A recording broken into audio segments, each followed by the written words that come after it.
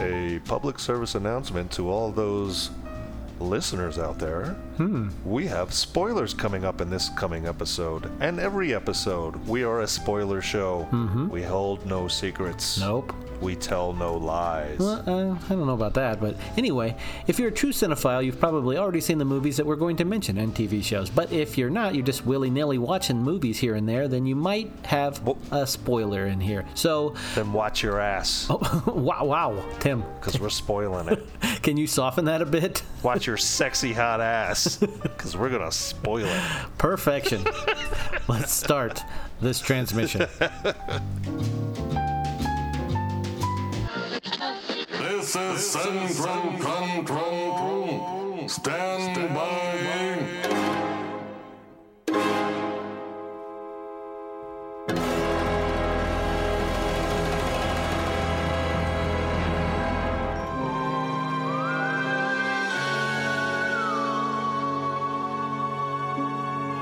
We are ready to transmit.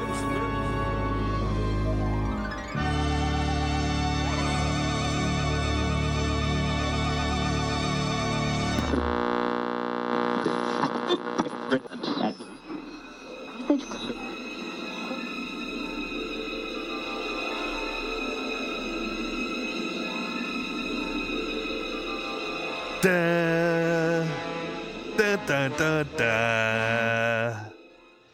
Da, da. Da, da, da, da. Hey, Tim. Da, da, da, da. What? Hey. Oh, what? Hey, what are you doing? What? Well, I'm setting us up for something super exciting. So you, Tim, are telling me, Derek, that you're setting us up for a new episode of our own show? Yes, And of course, our show is called... transmissions from the Forbidden Planet. Oh, that's a beautiful title. You better say that with pride. I am. Well, I'm going to take a stab in the dark at that song you were singing at the top of the show.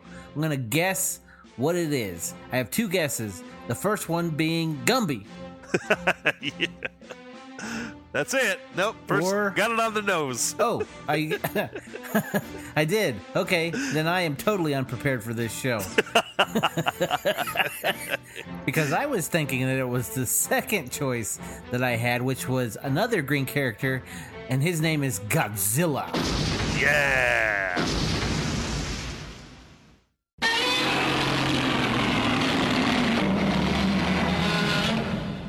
Giant movie monsters like the world famous King Kong. You know, It was beauty killed the beast. It sure was. Made him fall off that building. no, it was Jack Black. Ugh, with his annoyingness. Yeah, and creatures of the like throughout cinema history. I like, and I think you know who we're going to be talking about. And we'll get to them. I haven't a clue. I can't wait. Yeah, right. Yeah, we're going to meander through all of the filmographies, not each and every one, but ones that meant something to us. We're going to look at those giant monsters Yeah, and see the ones that meant something to us. Now, we are not Godzilla or Kaiju or any of these giant monster aficionados, so... and we know there's plenty of you experts out there that are going to want to throw rocks at us and pick us apart and shoot have that the buzzards. shoot that Godzilla breath at us and destroy us. But don't. You just take it easy, goddammit. Yeah, gee whiz, cockadoodie. Let's all have fun. Yeah, Bringo. So, having said that, let's get into the show. All right, I'm unzipping and getting in.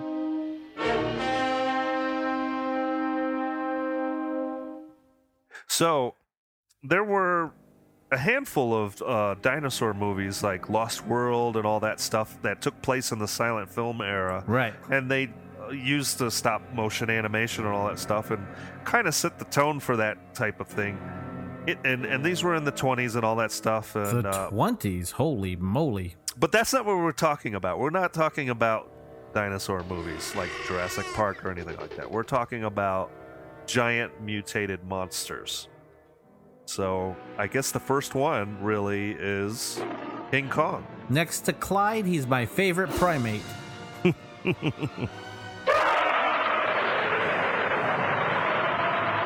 reared his ugly face back in 1933 with some groundbreaking special effects. Yeah, and you know what? I don't think it was that ugly. Those eyes are kind of weird. When they do that pan up, they have the big mock-up of him when he's chained up on stage. Don't be alarmed, ladies and gentlemen. Those chains are made of chrome steel. They go over his face and they're panning down his whole body. His eyes always freak me out. I saw it. My whole thing is I saw this one on a ABC Sunday night movie. Right. They showed it. And I remember seeing it as I was probably 10 or 11. Mm-hmm. Loved it. Because my first viewing of King Kong was a different movie. So when it said King Kong, I was excited. And then this one started. I'm like, this is black and white. What the fuck is this? Right.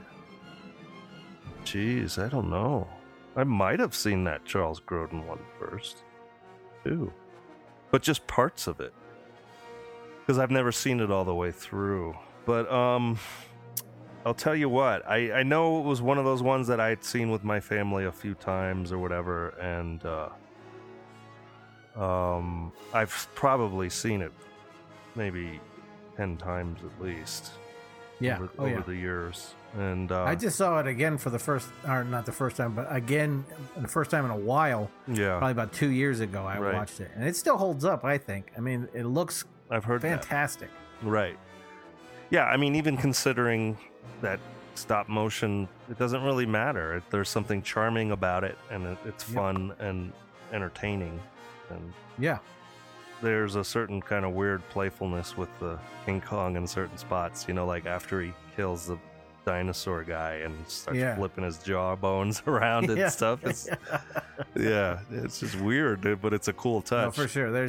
When you're a kid, you don't go at it with the same perspective as you're watching it with adults after you've seen a ton of CGI and all of that shit. So when you're rewatching it and it still is as impressive as it was, and I think seeing it from the eyes of a kid for the first time, that version of it is still in your head. You can't shake it. So you still see this massive beast. It's impressive. You can't help but I know I caught myself a few times when I was rewatching it the last time, and it's like a smile on my face, like, wow, this is cool. Yeah, right. And the director, I believe, is also the writer, right? Isn't that right? Of King Kong? Yeah. Marion C. Cooper basically came up with the concept. He might have hired writers to help him write it, but from what I understand is it's a completely original story. It's not an adaptation from a novel or a book, and this guy used to be a world traveler and an adventurer back in a time, in the 1920s and early 30s, when the world still had a lot of mystery to it and there was a lot of undiscovered country. So, not Star Trek. Yeah, right. To boldly go where no man has gone before. Anyway, there was an air of plausibility to Skull Island, I guess you would say. Oh, yeah. Mm-hmm. I always loved that concept, too. Like, no matter if you're talking about this, which is, I'm almost positive this King Kong story, not necessarily, we're keeping on the 33 one, but my first viewing of King Kong, which was the 76 version, that was my first ever introduction into a mysterious island with, these creatures that you've never seen before and stuff like that. And I remember just thinking that was the coolest shit. But yeah, seeing this kind of lost island, never before discovered, and these people are going there, they find these monsters and King Kong and all of this stuff. It's like a prehistoric time kind of thing, right? Yeah, right. Exactly. So and before even seeing that, it was either, I would have to say, close to either seeing it before or after I saw that interpretation of King Kong for the first time. Indiana Jones, the Raiders of the Lost Ark is out at that time, and he's an adventurer. So I was like, man, I want to do this when I grow up. Right. And I want to do it in a fedora hat. Right. And he's the big daddy, King Kong. He basically started this whole mysterious large monster idea. He's basically just a giant gorilla, basically. Right. The idea for King Kong came to Marion C. Cooper after he had a dream of a giant gorilla attacking New York City. Ah. Yeah, I know. But honestly, if you look back to, that was 1933, I think? Yes. If you look back to 1925's The Lost World, a giant brontosaurus is attacking New York City. So it's not very far removed. His dream. All his dream did was replace this brontosaurus with a giant gorilla. Perhaps he's more intimidated by primates than lizards. Yeah, thunder lizards. That's what dinosaur means in Latin. Ah, the more you know. So apparently there's a lost 1938 Japanese sequel to King Kong that it's no longer around. The copy was never preserved.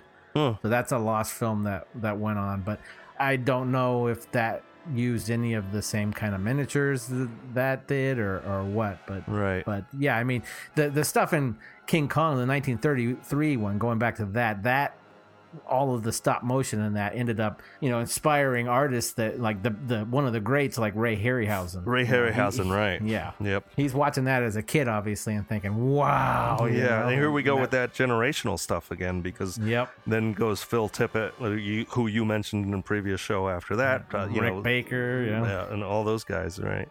Yeah. So, and there are some sequels or whatever offshoots of that, like Son of Kong, which I remember pretty regularly, and right. Well, you got that other one too, that Mighty Joe Young. That kind of connects to it, yeah. Right, and he wasn't quite as big.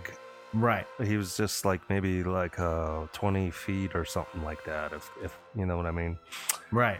But it was a similar scenario where he had an affection for the girl, and I don't know if it was a romantic affection, but it was just more of I feel like I remember it being more of I think they were kind of raised together in the same area, if I remember. I haven't seen it in a long time. And then they did a remake years later with Charlize Theron and which I never watched. No, I saw it. I saw it just because I loved the original, and it wasn't that great. But I was just like, well, I'm gonna see it. But yeah, King Kong goes on. Like I said, 1976, they do another version of it, and instead of climbing the Empire State Building, he climbs the Twin Towers. Right. I remember that was a pretty famous movie poster because he's got one foot on each tower, and he's holding the girl in one hand, and I think a helicopter or something like that. Yeah. I loved that. I loved that poster. I remember. The effects in the movie were never nearly nowhere close to that good. No. Now, looking back on, that's what I mean. You look at the 1933 version, and I'm like, wow, that is really cool how they pulled all of this stuff off and marrying the actual footage with the miniature footage and all of that. And there's some scaling discrepancies, but I guess what and that's kind of a famous film thing, but the scale of him out on Skull Island is a lot smaller than it is in New York City. But I guess what happened was by the time they got the story to New York City with the models and stuff, and they're like, well, he's getting dwarfed by the buildings, and so we kind of have to scale him up. Right. That's in the original movie, right? So we get to the 76 one, which was the first time I ever discovered what King Kong was. Right. And seeing that, and my mom is the one that rented it because she had a big affection for Jeff Bridges at the time. Mm-hmm. And so I remember seeing that and being thrilled that I was able to see it as a kid, because there was a lot of nice views of Jessica Lange in there soaking wet and in King Kong's hand. I'm like, wow, this is cool. I get to watch this. Now, I'm not sure if you remember this particular scene I'm talking about, where Jessica Lange, the lovely Jessica Lange, is being held under this waterfall and is getting soaking wet, and it's so lovely to see her in her beautifulness. Yeah. But he holds her under this waterfall in the palm of his hand, and then he lets her kind of fall into the water below, and she swims around. She's kind of having fun. He dips his hand back in, picks her up in the palm of his hand, and holds her up to near his face, and then starts to blow on her. And at first she's kind of off-put by it and making these noises like, ugh, like, what's going on? But it has this very beautiful, lush, orchestrated music behind it, and it starts to kind of swell, and he blows on her like maybe 5 to 7 times, and within this moment of him doing this, like probably by the second or third one, she starts to kind of weirdly get into it, and she starts making these moaning sounds, I guess you could describe it as. Right, And it right. gets weirdly, oddly, awkwardly sexual. And with the music behind it and everything, it's really awkwardly funny, that scene. The prosthetic that they use in that scene, the King Kong head, his cheeks actually expand out, and as he's blowing on her in a very Dizzy Gillespie way. But it's really funny, that scene, and awkward and all of Yeah. that. I mean, I have a high affinity for this movie just because of what Rick Baker pulled off with the suits and everything. They look good. I mean, they're not the greatest thing you've ever seen, Right. but I think he did a good job with what he was able to do with the suits at the time. Some of the effects are dated, of course, but it's fun, and some of the forced perspective stuff really actually looks pretty good. And also, I'm coming from a place of nostalgia. This was the first time I ever even heard of King Kong and saw him on the screen, and not the big screen, but the small screen. But I like it, and I still have a high affinity for it. Yeah, right. Will you goddamn chauvinist pig ape? What are you waiting for?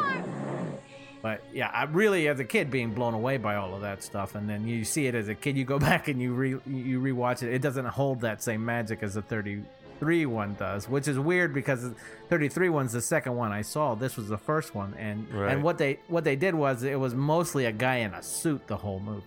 Yeah, right. I Yeah, remember. and he was doing the whole miniature things. They were basically aping, no pun intended, the Godzilla effect where you Or put the a guy. kaiju, yeah. Yeah, you put a guy in a suit and you do it. They called that suitmation, is Mm-hmm. what Japan ended up terming that, where you put the stuntman in the suit.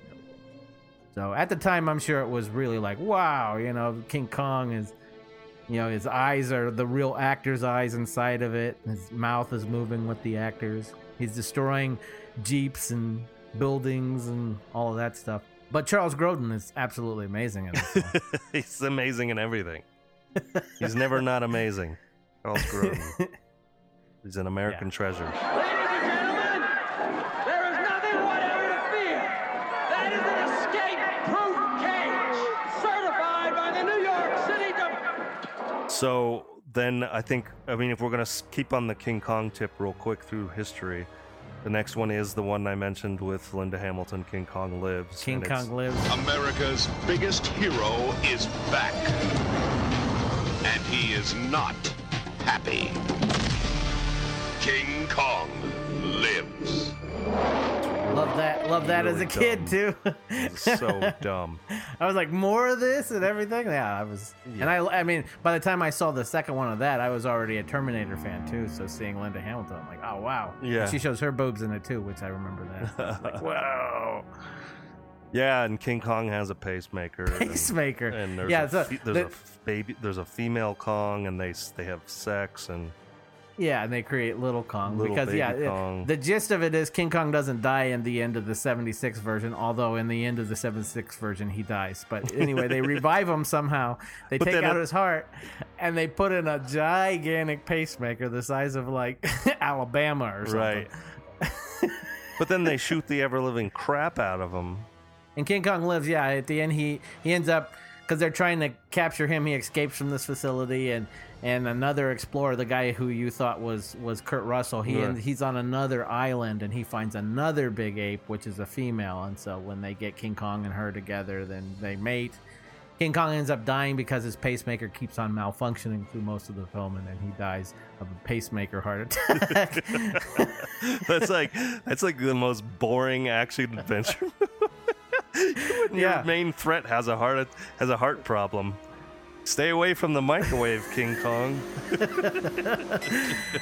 Yeah, as a kid, I didn't see all that stuff, and I have not gone back to watch that one. I just remember all of this. And then I think after that we come all the way up to the Peter Jackson King Kong. Peter Jackson King.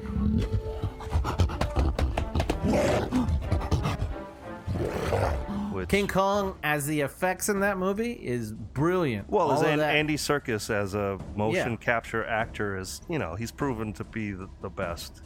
yeah, Everybody knows that, and it's so good. so good. It's just But the story, I remember us kind of because you and I saw it together in the theater with our former people, and yeah. You had Jester Kong with I you had the whole Jester time. Kong. I had a little tiny plastic ape that I brought with me, And he was instead of a king, he was a jester. And he watched it with us. But anyway, I think we enjoyed it and liked it, and remember talking highly of it afterwards. And then whenever it comes to DVD later on and renting it again or something, just going, oh my God, this is like the CG overlay is really bad, you know? Really, yeah. The minute they get into the dinosaurs and the stampedes,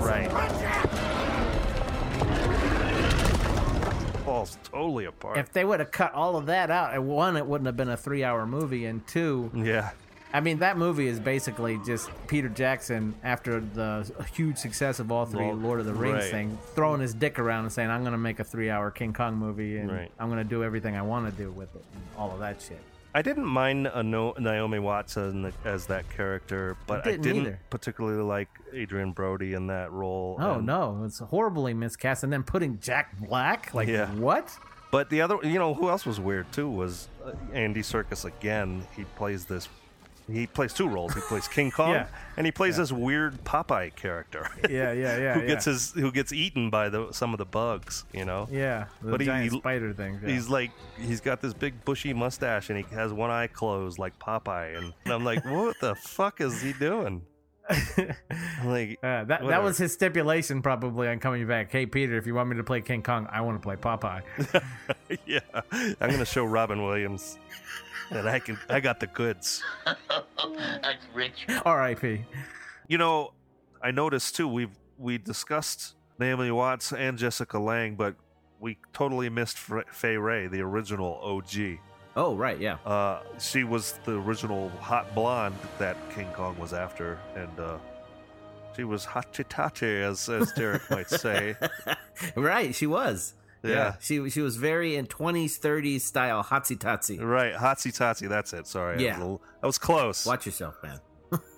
But Fay Wray, she's not quite as gifted up top, if you know what I mean, as Jessica Lange, but she's good. Yeah, right. I wouldn't kick her out of bed for eating crackers. Well, yeah, and it's it was a different kind of beauty back then, anyway. You know that, right? Yeah, definitely. I mean, different beauty for different times, but like I say, she's still hotsy-totsy in my book. But Fay Wray, I wonder if she got any flack, or the people got any flack from the film because of some of the wardrobe she was wearing, because it was pretty. Yeah, it was pretty scandalous. Yeah, for sure. Yeah. Well, he undresses her in that one scene. Exactly. Yeah. And she's like trying to cover herself and all that stuff. And I think I had heard that was pretty provocative. Yeah, I could only imagine it had to be. Yeah. And we still need to mention the most recent interpretation of King Kong before we get off the King Kong subject. Oh, right. You're right. I almost forgot. Skull Island. Monsters exist. No shit. Although I must say, when I saw the trailer, I was very worried about what they were doing with the whole goofiness of John C. Reilly, and he ended up not being too bad, and I actually had a lot of fun with it. Yeah, he was. Yeah, it's funny. There's actually a Steve Brule reference in the movie where the heck you say? No, totally. John C. Reilly's jacket says "Good for your health" on it. The aviator jacket he has. Now it's a combined reference, actually. It comes from both Steve Brule's "For Your Health," and then it comes from the jacket that the hero wears in Akira. It shows a big pill on it, and it says "Good for health, bad for education." Okay, right. So that's why it kind of says "Good for your health," Right. That's cool. That's really cool. Right. I'm Dr. Steve Brule, your greengrocer. For your health. And I don't really I'm not a big anime guy, but whatever. Yeah. Well, now I got to delete our Twitter after you said that comment. Yeah, right. Jesus. I know. I really liked all of the King Kong shit in it. And the other thing I really liked, and they had to do it to kind of match it up with this world that they're building. Yeah. But they moved it to the 70s, and the director had this hard-on for, Apocalypse Now and stuff like that. And you can see a ton of homages to Apocalypse Now and that stuff. And Yeah. It was supposed to be like Vietnam War. Yeah, Right. It was pretty fun. I went into it just thinking, eye rolling my eyes out. But once it started, I was like, this is kind of entertaining, actually. But yeah, so that's the granddaddy of all of them there, and respects to the Kong. Mm-hmm. I get, it spawns a series of other stop motion movies, like you had mentioned. Right, you got King Kong, Arctic Giant, Mighty Joe Young, The Beast from 20,000. That one, okay, so that is the next one. I guess the next big one that everybody's kind of familiar with is The Beast from 20,000 Fathoms. For various authorities believe that buried somewhere under the polar ice cap, in a state of suspended animation, are the awesome creatures, the leviathans that roamed the earth at the dawn of time. And under certain conditions, a nuclear explosion can free one from his icy tomb. I don't think I've ever actually sat down and watched this. Have you? Yeah, I've seen it. So going back to what we were talking about in the King Kong thing, Ray Harryhausen as a kid watching the King Kong movie in 1933, wowed, saying, wow, this is amazing. By 1953, The Beast of the 20,000 Fathoms comes out. Ray Harryhausen is doing the effects for it, the stop-motion effects for it. Right. Who knows what waits for us in nature's no man's land? So The Beast of 20,000 Fathoms, I haven't got to see it in quite a while, but from what I remember of the film, it's like, of course, you got to go to the nuclear testing in, I think it's the Arctic Circle or something like that, and the explosion happens and it awakes a beast that's been trapped in a thing of ice for like millions of years or something like that, and it's like an old dinosaur basically, and it's a carnivorous, of course. They name it something it's not a real thing, I don't believe. Right. But it's carnivorous. It wrecks a few boats on its journey to America, I believe. I think it wrecks a lighthouse somewhere in Massachusetts, maybe. And then it ends up on the shores of Coney Island, and then there's a big final scene where they shoot something in its neck and it dies or something like that. But like the whole fairground's destroyed. But yeah, I mean, it was entertaining. And I know it came out in 1953, so it was before the big baddie hit. Well, that premise sounds remarkably familiar, doesn't it? Oh, it does. Yes, for sure. Yeah. It does. But the Beast was there first. He had the story first. He was. He actually was. Yeah, I don't know. I've never seen it, but there's a lot of famous footage, and the monster's kind of cool. He's kind of almost like a giant iguana looking thing, and but more monstrous. Yeah. I mean, it was before that time where they actually started using real iguanas. Yeah, right. And making them look big by putting spines on them and stuff. Back around this time where I'm, really into the King Kong thing, I get old enough to where I'm let loose on a video store. I get to run around and see all these things, and I realize that it's not just King Kong anymore. There's a plethora of things to rent with all of these giant things, and this was one of the ones I remember renting just because of the poster it has, the monster tearing down a building and everything. So I remember watching this one, and it's not something that stayed with me as far as a lot of visuals from it, but I remember watching it, and that movie was apparently based on a Ray Bradbury short story. Oh, okay. It's called The Foghorn. Okay. So this is going to lead us into the big kaiju movies there's really two giant ones. I get what you did there, Sly Devil. But one is the king of them all, and we'll get to him later. This one that we're about to discuss is a ripoff of. He's basically a Godzilla competitor, and it comes from a totally different production house, and came 10 years later in 1965, and he was the giant turtle named Gamera. Oh, Gamera! Yeah. Will you ever win?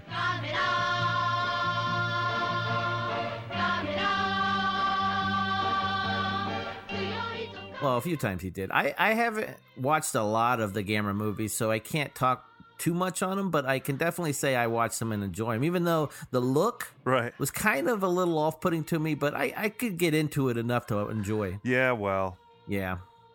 I, being the weirdo, was crazy for Gamera. And at some points, I almost preferred Gamera to Godzilla. Mm-hmm. And I would jump around, but... Okay. Well, so that could be understandable because you're probably coming into these Gamera films like, I'm going to imagine, early 80s? not the 70s. Yeah. Early 80s, late 70s. Right. Yeah. And so by that time, a big chunk of the Godzilla movies had already been made. Oh yeah. So and I'd seen a bunch of them. So you've watched a lot of the Godzilla films, which get a little silly sometimes, but that propels you through, and then eventually it becomes like, I don't want to say it becomes like a Scooby-Doo thing where it gets repetitive, the same thing. Right. Monster gets caught and all of this stuff, or he ends up hibernating or walking back into the sea or something. So you see Gamera, and it's a new monster. It comes at it from a slightly different angle and everything. So I can understand how that would be appealing to kind of jump into that. At least for a little while, because then he falls into the same trap too. Right. Well, I mean, it's hard not to in storytelling with any story. Right. Yeah. But anyway, I think we should mention that there were 3 important periods of the Gamera films from 3 different production houses. I'm gonna try and take a stab at this. Okay. I think it's Dai Films. Sorry, everyone. Tim's having a stroke right now. Somebody turn the heater on. I smell burning acorns. Anyway, that production house was the one who was the main rival to Toho for Godzilla, and they came out with Gamera. It was called Gamera the Giant Monster in 1965.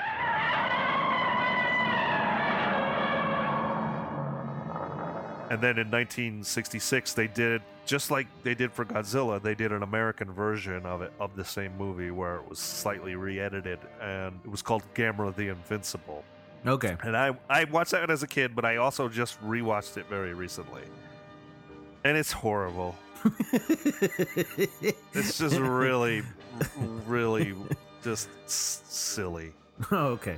So is that the main thing you've noticed about it this time, was that it stood out as being really silly? Yeah. Okay. All right. Yeah. There's this little kid. You know, they always have a thing with kids in Gamera, where there's a connection. Right. But this one didn't make any sense at all. The kid was... There's one point where Gamera's just fucking shit up. And he goes, oh, he doesn't want to hurt anybody. He's just clumsy. He's just big and clumsy. And I'm like, are you kidding me, dude? He's killing thousands of people. And then the best part is in the middle, there's like a bunch of kids at a fucking nightclub with a live band, and they know that Gamera's out there, and the band is playing a song, and it goes like this. It goes, Gamera, Gamera, and then it shows like all these like really bad like floor shots of these Japanese kids who have no rhythm at all. Like, they cannot dance. It's fucking hilarious, right? Well, I mean, it probably doesn't help that they're probably like, hey, just dance, and later on, we're going to add the music. We'll throw the music in later, right? So then it gets raided by the cops saying, Gamera's coming, you got to get out of here, you know? And one of the kids jumps up on the stage, and he's saying, I say we keep in here and dancing. And everybody goes, yeah, dancing. Is it Kevin Bacon? And then the music starts up again. Gamera. And then Raymond Burr comes in and says, damn kids. Actually, it's even worse. Gamera walks in because he steps on all of them. The building gets knocked over and they're all killed. He's just clumsy, man. Yeah, he's just a big clumsy oaf. It's hilarious. The end goal is they have some ball that they have to attract them to on another. It's called like Plan Z or something like that. Mm-hmm. And they use like fire to get him to this dome that they had made. A dish. It's like a dish on the ground, and they get him to stand right in the middle of the dish, and it closes up on it, like a big ball in a sphere. So he's inside of this sphere, and then the ground pulls back around it, and it turns out that sphere is the tip of a rocket. Oh, and they go and shoot him to Mars. You know, I had also recently watched the next one right after that is Gamera versus Barugan, which is he's like this chameleon monster that has the big long sticky tongue that freezes Gamera and Solid, and Gamera's basically stuck frozen for half the movie, and then you're like, oh Jesus. But then, but I remember this one as a kid, loving the hell out of it. And he also shoots this rainbow beam that out of his spines on his back that basically destroys everything in its path. and the funniest thing is it like the more you know. The more you know, the more you know. Oh, Jesus. Reading Rainbow. I can go anywhere. Yeah, so both Gamera and Baguran, however you say it, they're quadruped monsters for the most part. Gamera can get up on his hind legs every now and then, and he does. And when he walks, he waves his hands simultaneously with the same arm that's moving. So he's like, it's hard. It looks really goofy. But Baraguan is on all fours, and so it's a guy in a rubber suit. So for a guy to be on all fours, he has to be on his knees. Which means the monster's natural stance is to have his feet sticking out of the back and just kind of running around like a father would chase his little kid. You know, that's how the monsters were running around in the movie until he has to go really fast, and then he kind of sticks his butt way up in the air and gets up and it's kind of scoots on his feet like a crab walk or something. I don't know. It's really funny. I was barely paying attention to that one. I was just kind of interested in other things going on. Right. It was right. I'm not recommending it by any means.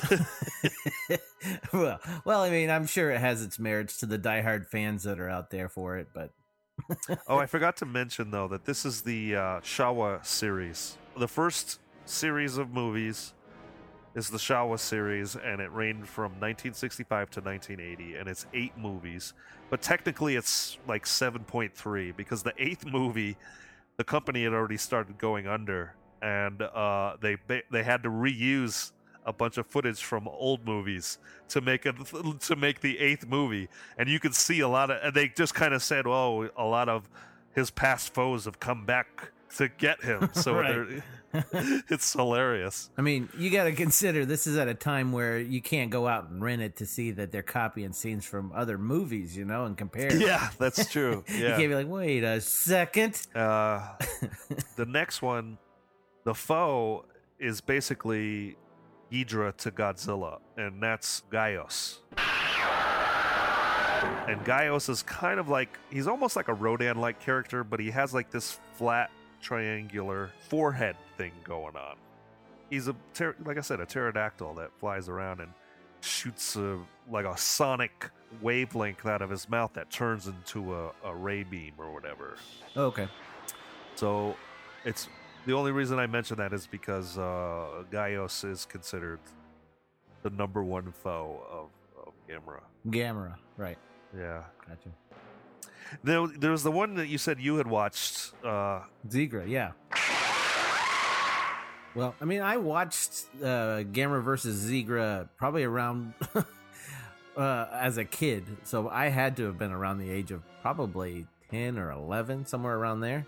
Right, and really loving the look of the character of Zigra, like the way the head looked and everything. Yeah, it was real sleek looking. Yeah, it was like a swordfish that could fly through the air. Right. And then seeing a picture of it a few years ago, I'm thinking, is that what I thought was cool as a kid? But yeah, loving it as a kid. And the best I can remember, it's like an alien spaceship that goes into the water, and once it's attacked by Gamera, it turns into that thing. Right. I think like Gamera hits it with its breath or something, because it's like an alien spaceship and it's from another planet. I think they're even called, the people of this planet that's trying to invade is called Zegrins or something like that, and that's where Zigra gets its name. But it follows a lot of the same beats, like a Scooby-Doo thing we were talking about. Gamera is sort of defeated. I think it's struck by lightning, regains its power, and then comes back to fight and win. But god damn it, I love it when Gamera is fighting and he does that spiral thing where the different sparks are coming out of the different holes. He tucks all of his limbs in the leg holes, and he would spin. Yeah, I guess we haven't gotten into who he is. Gamera the giant turtle with the big giant fangs that come out of the bottom of his mouth, which I always loved. I loved the way he looked, and I liked the way he was when he would look down and get kind of stereoscopic with his eyes. There was something very menacing about his head to me. Right. He had a very strong, chiseled brow line. Mm-hmm. Yeah. Yeah. I think that was one of the things that always kind of threw me was that, there were certain angles where he would definitely look like, wow, yeah, he looks just like a turtle. But then there would be other angles where they'd do something and he'd look very Godzilla kind of foe-ish, like a villain. Right. Yeah. And so I would always say, like, is he a turtle or is he not? He's definitely a turtle, but right. I think he got more menacing looking as the series went on. So. Right. Yeah, for sure. I remember loving the way he flew too, even though his mouth would be agape. Yeah, right. that would bug me when his mouth is open, but I love the way he flew. Yeah, well, he had two ways of flying, like you said. Right. One was to retract the rear legs and fire would come out because he was a fire breather. Right. He would blow fireballs out of his mouth, and he would fly kind of like Superman. Right. With his front arms out and twisting. Yep. And he was kind of like a jet chasing other. Yeah. Oh, and I love that. I love the way the flames. Yeah, me too. The flames would come out. I was like, "Fuck, that's so fucking cool." But when he did everything, like a turtle, like a scared turtle, he would retract his head and tail and legs. Mm-hmm. Fire would come out of the 4 leg holes, and then he would start to rotate. Right. And he'd become almost like a giant 60-meter flying saucer in a way. Right, with the spin. Yeah, even as a kid, I was like, this is dumb. I don't like this. I never liked it when camera did that. You keep waiting for Mario to come in and be like, bloop, bloop, bloop. Right. Yeah, like I say, I don't remember a whole lots, just bits and pieces of that Gamera versus Zigra movie, but I do remember that at the end, as he's defeating him, he picks up something and starts playing on something of Zigra and playing his theme, like a xylophone or something.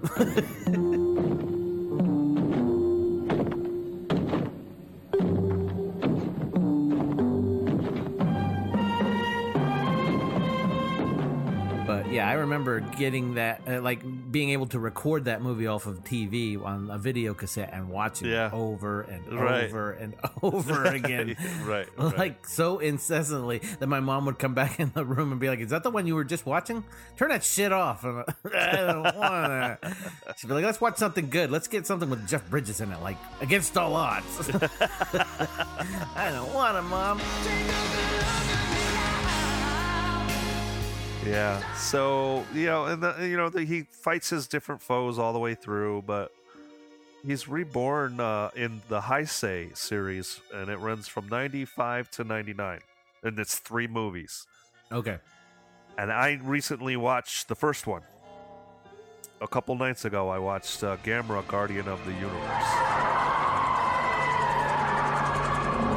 That's the first of the 3. I wanted to see the third one because I know I had seen the third one once before without subtitles or dubbing. It was a friend of mine had a bunch of old Godzilla movies. Oh, wow. Or they were the 90s Godzilla movies that hadn't been released in America yet. Right. So they weren't dubbed and they weren't subtitled, and I just kind of sat there and watched it. Right, yeah, you couldn't do anything else. Yeah. But yeah, that was back in the day where, it's not like today where you can go and get a DVD or a Blu-ray with all the extras and the subtitles and all of that shit all together in one big, huge package. Right. This was back in the old days. This was VHS still. Right. VHS days, you couldn't do that, so you had to watch whatever was on there. So if it was no subtitles, if you were getting it from like Japan or something like that, they're of course not going to subtitle it because they speak the language, and so you just have to sit there and watch it. If you don't know the language, you're just enjoying the cinematography and all of the effects and all of that stuff. Yeah, which is which is good in a way. So I kind of remember seeing Gamera 3 about 20 years ago, the Gamera 3 of the Heisei period, which would have been the one that came out in 99. So it was almost when it was new. Yeah. And there's a mix of CG and stuff, and it's the technology had come way up, and I was just like, whoa, this is pretty badass. Right. Yeah, then. That's what I thought when I would have been about 26, 27 years old at the time. But it wasn't available for me to get this time. I could only get this first one. So I was like, all right, I'll give it a shot. And so it was definitely modernized. He kind of looked a little funky, but Gaius was his foe in that. And it started off with like 3 of them, and they were slowly getting bigger, but 2 of them got killed off. So then it was only one gets to be full size and they fight. Okay.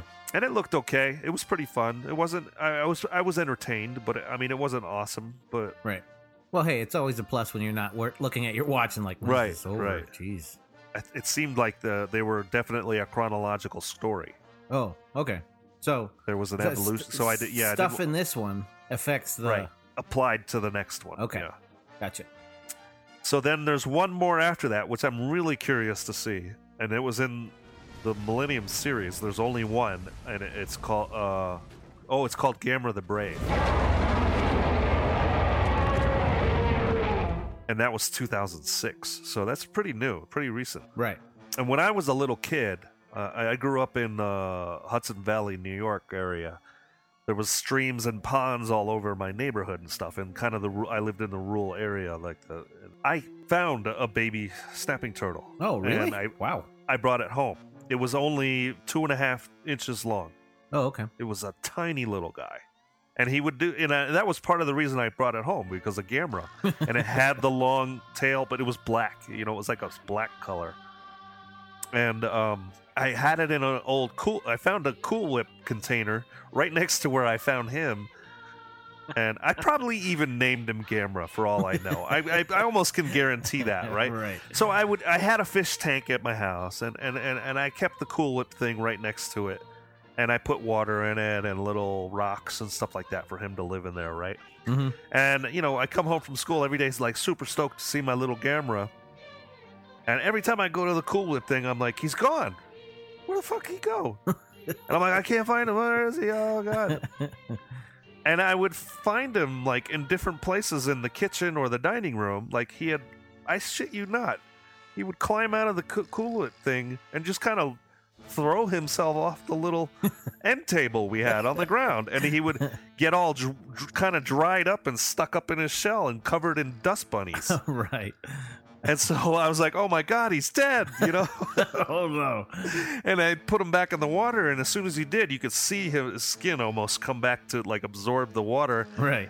And then his eyes would open up, and his head would come out of the shell.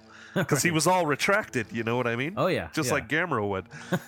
Right. So after about 3 days of this, or 2 days of this, I can't remember exactly, my mom goes, you're taking this thing back to the pond. And I'm like, why? What's the problem? And she takes the little wire fish net catcher, the fish catcher net we had. Uh-huh. And she takes the handle end of it and sticks it in front of his face.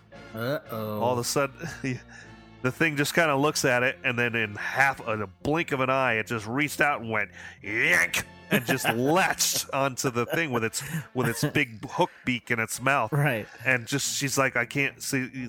She's kind of jiggling it for a few seconds until it finally breaks loose, and she goes, "That's why you're taking it back." Right. And I go, okay.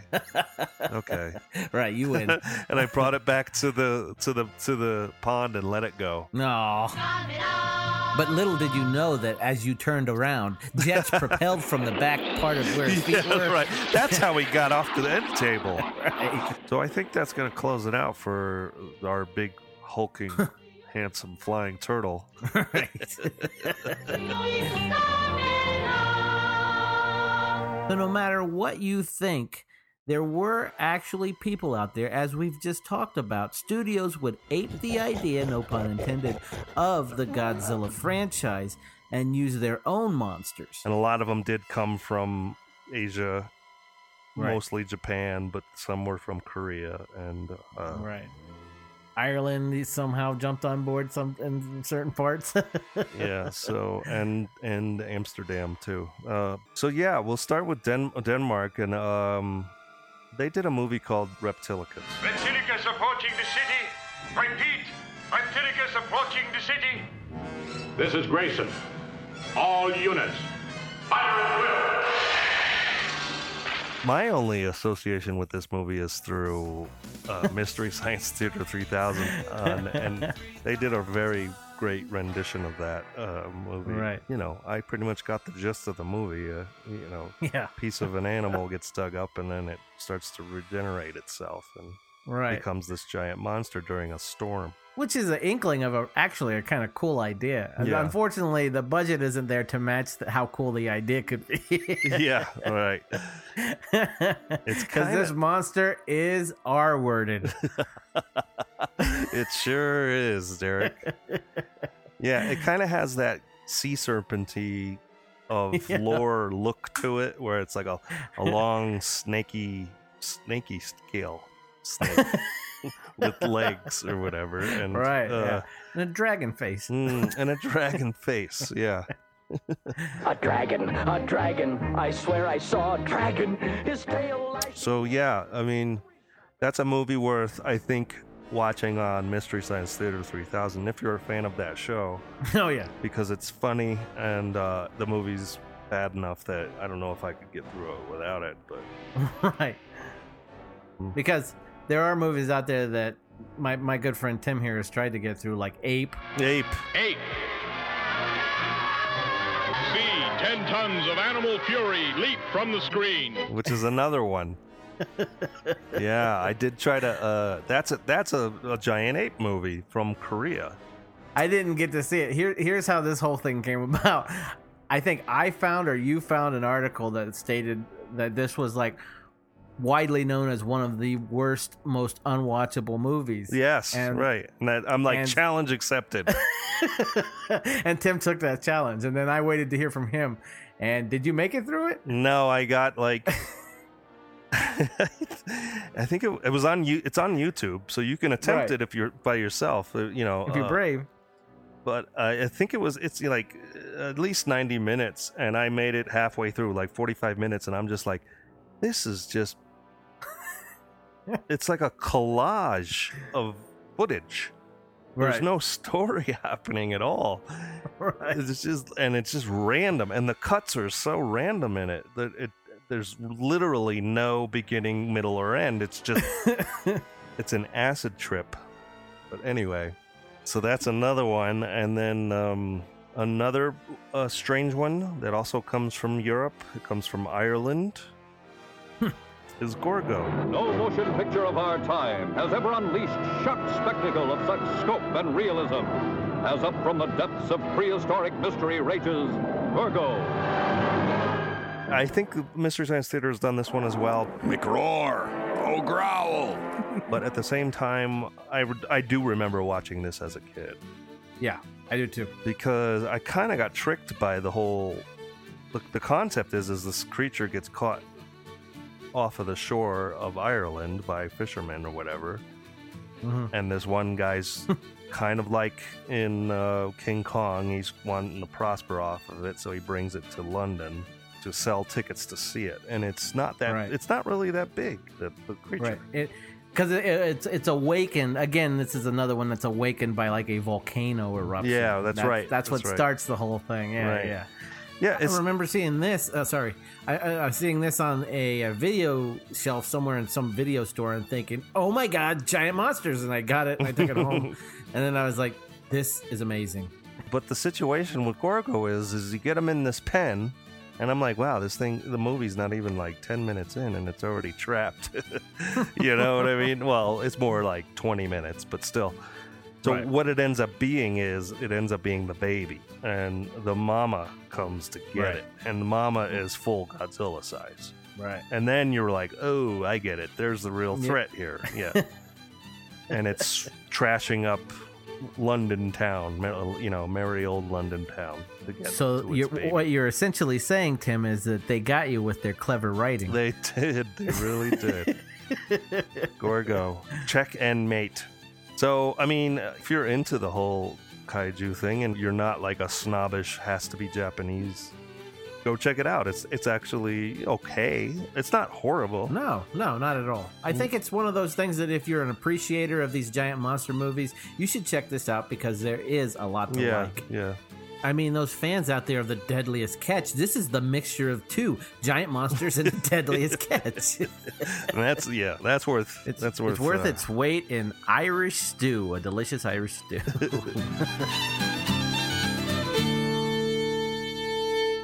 The next one I want to talk about, we're going to go back over to the motherland of kaiju, and that's Japan, and they had one. This was a pretty strange one. Strange in Japanese cinema, no way. Now, it comes from an offshoot of a movie that came out a year ahead of it. Did you like that one? I never saw that movie, and I don't know anything about it. And I only know about this movie because of the research I did on War of the Gargantuas. We need your help. Sir, you've studied giant animals. You had one in captivity, didn't you? Yes, that was 5 years ago. You know, he might have been a young species of a gargantua.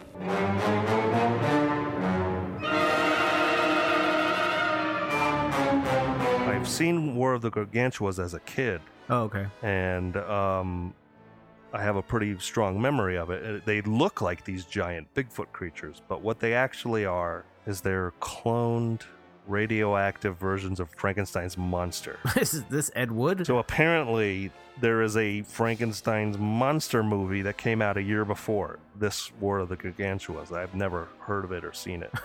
It's Jesus. I guess at the end of that movie, maybe Frankenstein's monster gets his hand cut off. And a year later, in 1966, they can rebuild him. They have the technology. Yeah, they regenerate the two Gargantuas. Bionic Frankenstein. Right. And basically the plot, the struggle in this story, one Gargantua is nice and friendly and raised by the society. I don't fucking know. Like scientists somehow. And then the other one is lost in this tiny island of Japan. Oh my God. So, yeah, and they end up fighting each other in the streets of Tokyo, and buildings get crumbled, just like any good kaiju movie. So, right, unique. I don't know. That one's, take it as you want. I don't know. Yeah, it's probably pretty bad as far as I remember. Yeah. But I wonder if Sci-Fi can get the rights to it. I guarantee you they can. Or at least Mystery Science Theater or something. I wouldn't be surprised, as many episodes as there are as MST3K, that they probably did this one at some point. Right. Yeah, probably. And then the next one I want to talk about is another one that's from the same era, the 60s, when they were just shooting these kaiju movies out like a motherfucker. Right. And it's one I remember watching a lot and really thinking it was cool. Was King Kong Escapes. Okay. Yeah. King Kong escapes and meets his greatest foe, the Kong of Steel. A gargantuan duel unmatched by any battle in history. This one is like they have him trapped or some shit like that, and they make a mecha King Kong. Right. This is not American. This is Japanese. Right. Yeah. And he escapes, of course, and then they gotta unleash the mecha King Kong to fight him. Right. And they have this big ass fight. But there's also dinosaur fights and shit like that too, in other parts of it. I don't remember too much of it. I just, when you have faint memories of a movie and it makes your internal little heart smile. Yeah. I know that I loved it as a kid. As opposed to your external baboon heart. Yeah, right. Yeah. The external gives you power, the inside feels love. My Jarvis 500 series. Right. Like King Kong Lives. Kong, he makes it work. Yeah. Yeah, I never got to see this one, and I don't know how I missed it because I loved everything King Kong. How did you see it? Did you rent it, or did you see it on? The thing is I saw most of these on cable. Okay. On TV. Right. Yeah, I was. I've always been a night owl myself. I've always stayed up late, and I never really needed a lot of sleep. So I would seek this stuff out as a kid. I'd stay up late watching ABC. Yeah. All of those things. The movie channel had that one dude, that Joe Bob Briggs. Right. Drive-In Theater. I'm Joe Bob Briggs. Come see me every Friday night at 11 o'clock, 10 o'clock Central Time right here on the movie channel. But I didn't even watch that shit, but I remember that guy. Yeah. And because it was Captain USA before that, too. Right, yeah. Now, Commander USA! Whoa, hey there, Commander USA here, soaring superhero. Oh, yeah, USA Up All Night with Gilbert Gottfried and that blonde with the big boobs. Right. Surrender. Right, Oh, and my Elvira was still pretty big back then. My God, I loved Elvira. I watched her all the time. Until next time, darling. Unpleasant dreams.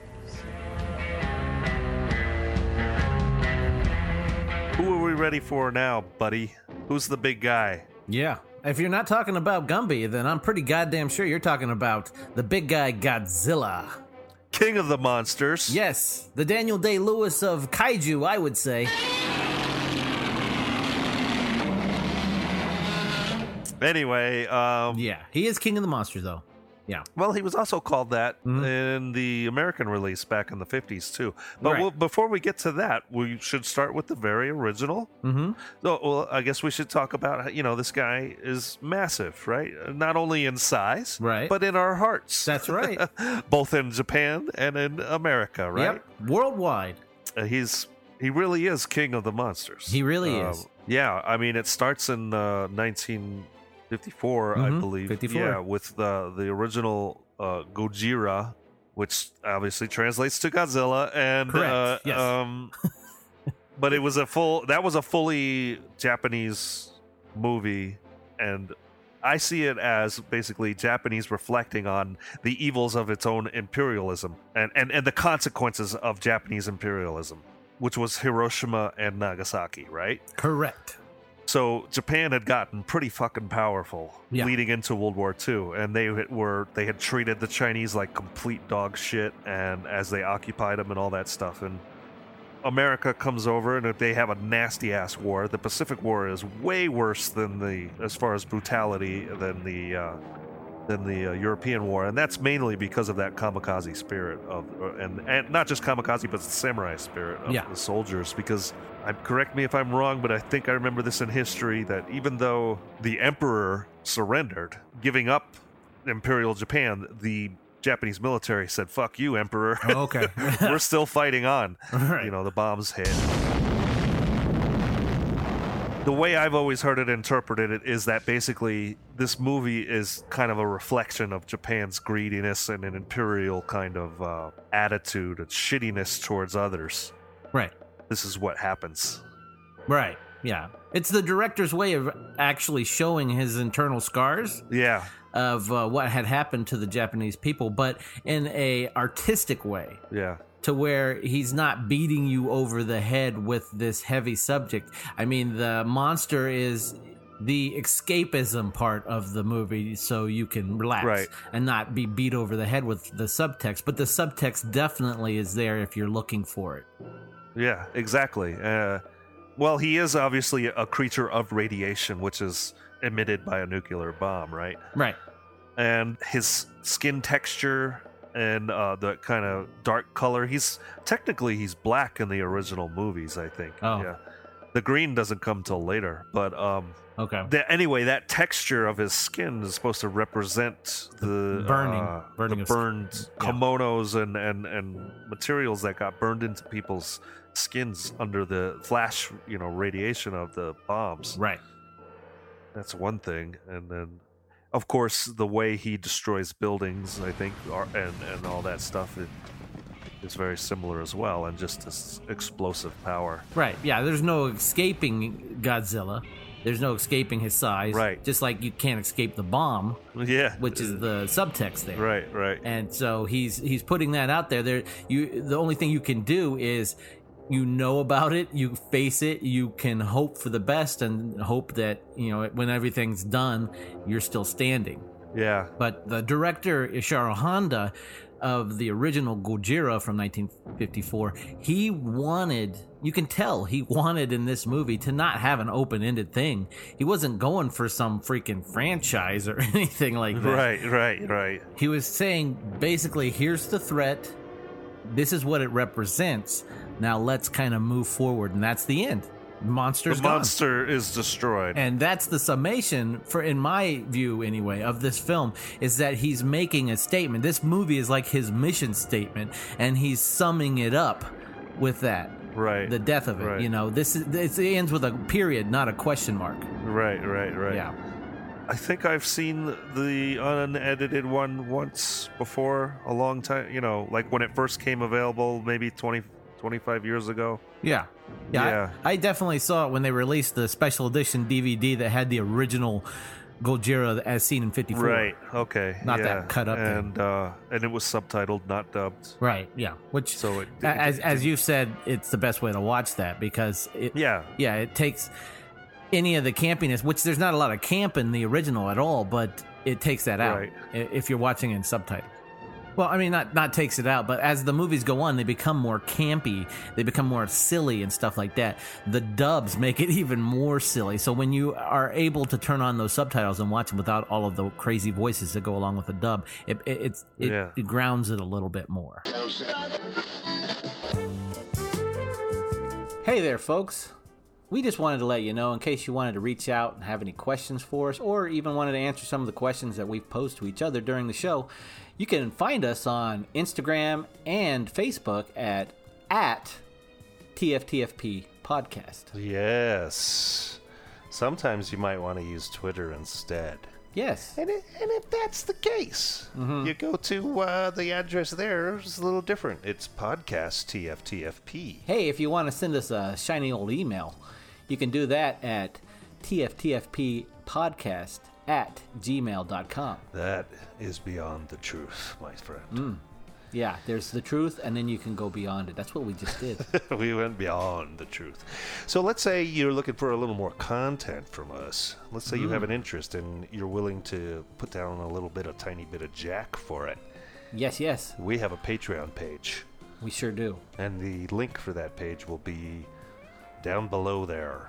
In the description. Right. Or you can just use your lazy little fingers there to type it into Google. Yeah, that's a good idea. Whatever you want. Yeah. And do us all a favor and like, subscribe, and review us because it helps us out.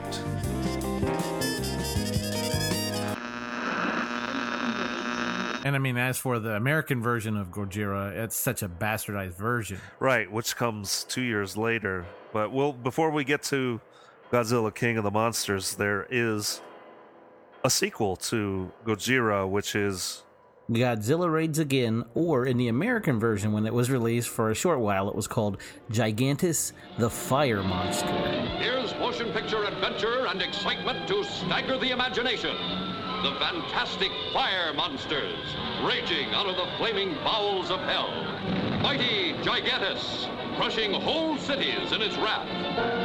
Released the following year, so in 55 it was released. Now, I did some looking around online, and I couldn't really find whether Godzilla fans either forgot about this thing, or there's not a lot about it, whether it's love or hate from Godzilla fans that I looked into. I mean, it's mentioned here and there. Yeah. But it's not really widely mentioned. It's maybe one that kind of fell in the cracks or everything, but I watched it the other night for the first time, and I really liked it. I thought it was really well done. Yeah. And it's a continuation of the first one, but it's not, of course, the monster from the first movie. It's not original Godzilla. It's a new Godzilla on a new island, and that's where we find the new monster. Right. He's on this new island, and we meet the two kind of people we're going to be following in the story, and it's these two pilots that work for a fishing company that basically go out in their planes, fly around and try to find tuna or something like that to radio back to tell the boats where to go for the best fishing and stuff like that. So they get stuck on this island at one point, and there happens to be another monster there with him too. And for the love of me, I cannot remember his name now. Anguirus, yes, right, Anguirus.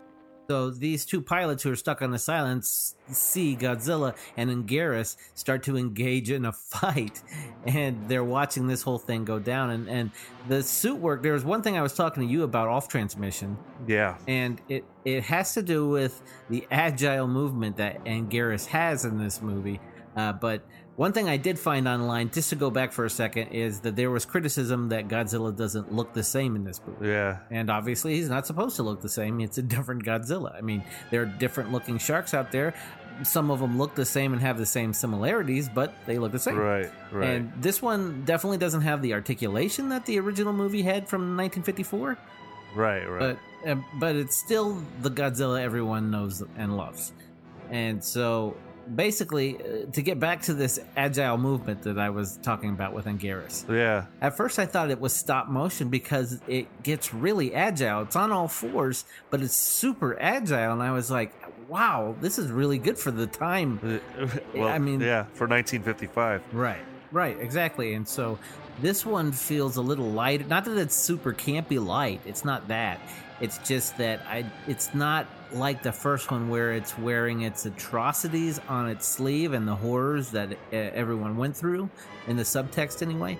This one does that in a different way, in my opinion, because by 1955, basically, the Japan, any military and army and stuff that they had by that time was kaput, because after Hiroshima bomb and all of that stuff went off, they didn't really have a lot of leverage anymore after that. So they were done as far as military-wise. Right. So on one side of them, they have Russia. On the other side of them, they have America, which we even had areas of military bases. We still have military bases in Japan. Right, yeah, well, that's what I mean. But by that time, by 1955, they already had military bases from America on them. So there's to both sides of them, they're surrounded by people who's going to threaten to kick their ass.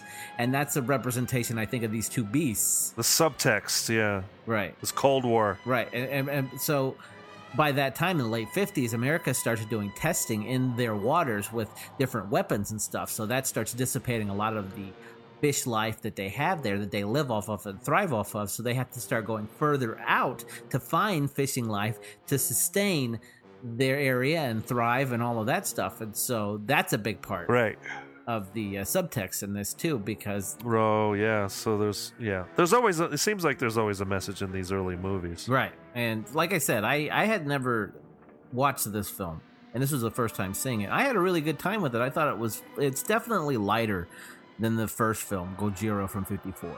It's not as burdened with this. I mean, it has subtext, but not as burdened with them. They're having a little bit more fun with them. I think they see what's going on and the potential of this character and what it could bring, you know. Okay. But at the end, they get him in this valley of mountains, and they have snow on top of him. They start shooting at the snow, and they encapsulate him in this. So he's locked in this valley of mountains, and snow falls on him. And that's pretty much how they capture him, and he goes into, I guess, hibernation until the next film. But that's how they deal with it in this one. It's a lot more. I mean, the last film was not open-ended. This one is definitely open-ended because I think they see what they have potential for maybe a franchise. Yeah, right. Well, and the one of the things to note is that it is also the second black and white Godzilla film. Correct. To be honest, I've never seen this one. Right. This is I hadn't either until just the other night. Yeah. I've seen a lot of Godzilla movies in my days, and this is one of the ones that I really need to see. I definitely recommend it. I would seek it out. So actually, yeah, Godzilla King of the Monsters, the American adaptation of the original Gojira, comes a year after Gigantus. So basically that is a re-editing of the original movie, but then they stick in Raymond Burr in different spots, basically. This is Tokyo, once a city of 6 million people.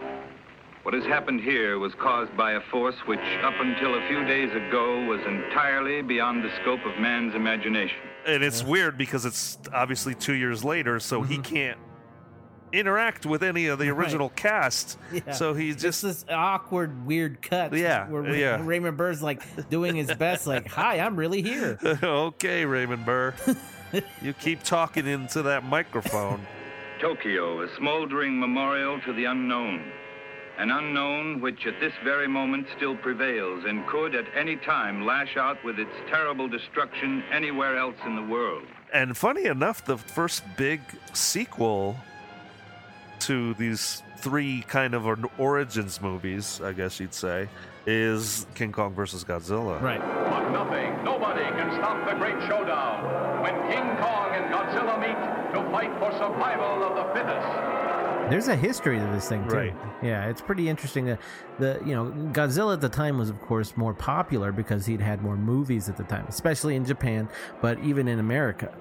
So apparently, William O'Brien, who did the stop motion animation for the Kong in the original feature in '33, wrote a script where he wanted Kong to come back, and his was King Kong versus Frankenstein. Oh, it's alive! It's alive! It's alive! It's alive! Yeah. And he wanted it to take place in San Francisco, of all places, for some reason. Anyway, he went to RKO to try to get this made.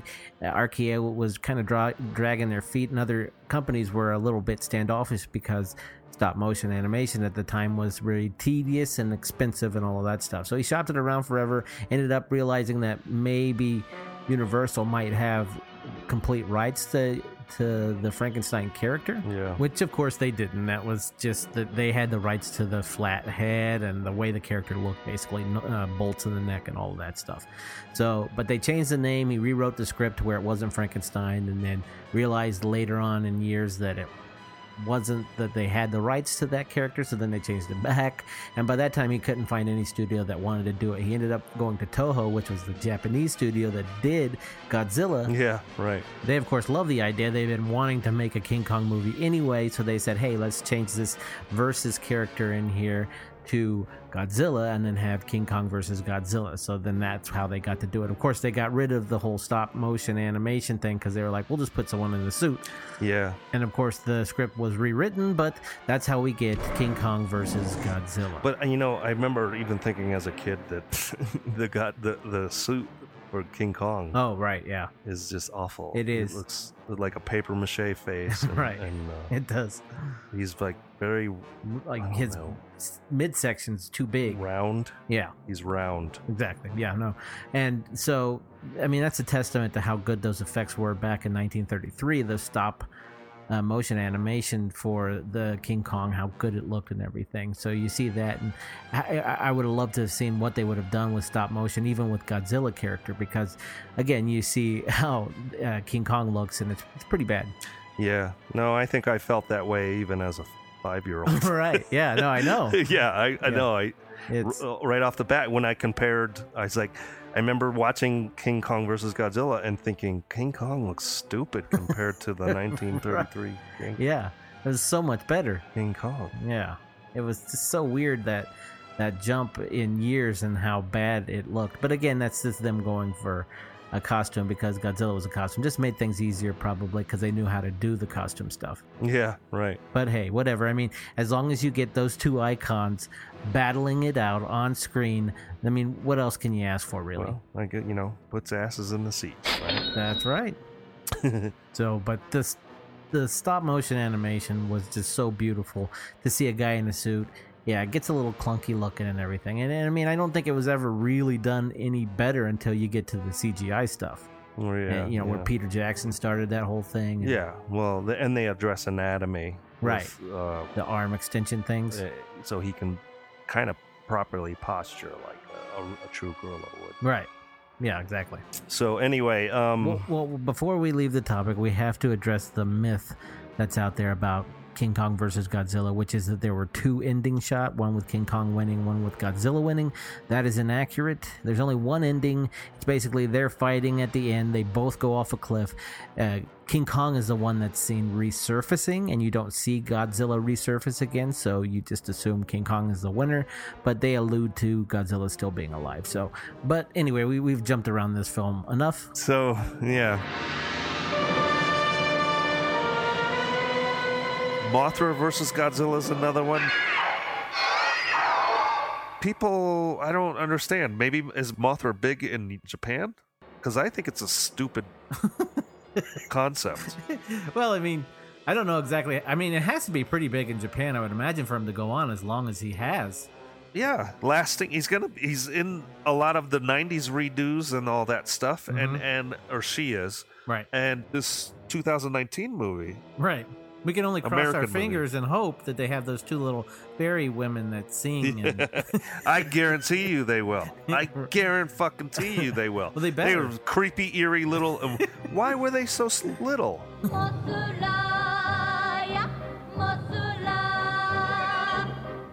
What's the point of that? I don't get it. So, yeah, there's a list. We probably, before we get too crazy... and jumping down, there are literally 35 different Godzilla movies. Yeah. So we're not going to list them all off. There's just too many. Okay. So, but the next one I do have to say something about. It's Ghidorah, the three-headed monster. Because as we mentioned in the Gamera movies, Ghidorah is basically the number one foe to Godzilla. He's so fucking cool. Yeah, right. He's basically like a dragon. He's got a very Asian dragon style heads on the three heads. Mm-hmm. He's got no arms. He's more of a all wings and 2 feet and 3 heads. Right. And the heads, if you remember, the heads just kind of randomly flew around on wires with no control. Yeah. And so the like it was like this almost like lightning beams that would shoot out and make that kind of ringing noise when it would come flight and blow stuff up. And Here's the thing: is when you're a kid and you're watching that, it's amazing. You're not coming from it from the adult of after you've seen a ton of films, especially if you're a big film buff. You've seen good films and bad films, and you're able to dissect and see all of the flaws in it. You go back and you watch these things and you say, "Oh wow, that's really horrible." But when you're a kid and you see that, you're like, "Oh my god, it's so freaking cool!" Yeah, absolutely. So when you see him in all of his CGI glory, you're like, oh my god, right. It's the same feeling I had as a kid. I He's know, so man. And cool. then you got Rodan and Mothra and King Ghidorah, and Godzilla. It's just fucking amazing. And that's that thing that you see it as a kid. You're not seeing the strings or the bendy neck or anything. You're seeing a freaking monster up there. And then Warner's putting hundreds of millions of dollars behind this creature that you used to love as a kid, and now you're seeing him with full articulation and special effects. It's like, oh my god! That's what I saw 30 years ago. Exactly. Yeah. It looks exactly the same. Right. He hasn't changed a bit. So there's a string of movies, and the progression here, it starts just getting nuttier and nuttier. So I'm gonna jump down to Ibra, Horror of the Deep. That was the one with the giant lobster. And they end up playing with a big rock. They're like badmintoning this big rock back and forth. That's the one thing I remember about the movie. But they're like standing in the ocean or whatever. Was Bigfoot there too? Yeah, with Wild Boy. Out of the great Northwest comes the legendary Bigfoot. Yeah, and after that is Son of Godzilla. We have the little guy, and he has to stand up for himself. And another interesting one is All Monsters Attack, and that also has a young Godzilla. He has a funky name. Oh, Minilla. It's Minilla. So take that spelling and say it however you want, audience. Yeah, basically it's about this kid who's getting bullied at school or whatever, and he needs to learn to stand up for himself and all this garbage. Ends up in a fantasy world where he's on Monster Island, and he's suddenly somehow befriended Minilla, who's the son of Godzilla, just like from 2 movies earlier, but they've kind of improved the suit a little bit, but not much. The eyes are very dead, and the mouth doesn't move, so I guess they're talking telepathically or something. I don't know. And his voice is Minilla's voice. I don't know how to say that it's right. The goddamn son of Godzilla's name, but it's spelt Minilla. Yeah, we're just gonna say Godzuki.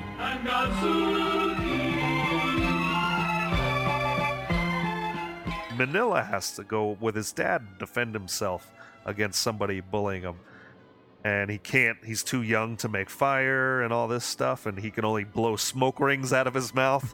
Yeah. I remember that. And Godzilla's upset with him, so he steps on his tail, and then sure enough, the fire comes flying out of his mouth. There's nothing cooler to me than Godzilla's yell. Oh yeah, totally. Iconic. It's iconic. It's I don't know what it is about that. Yeah. But awesome. And they repeat the living shit out of him through these movies. It Right. just goes over and over and over. It's on like a loop. Right. That noise. over and over. But anyway, even though it's on a loop, you still don't get sick of it. It's like, God damn it, it's so fucking cool. I know. But I just thought that one was really funny and weird.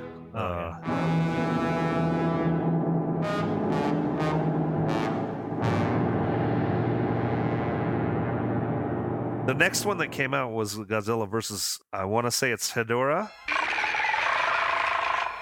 which is the smog monster. Right, from San Francisco. I have a little story about that. So I used to have, when I was a kid, I had a Shogun Warriors Godzilla toy who was about 2 foot tall. And then I had the accompanying Rodan toy. So wheat. Who had these big, giant, like 2.5 foot wings. And he was he was a little shorter than Godzilla, but about the same scale. Mm-hmm.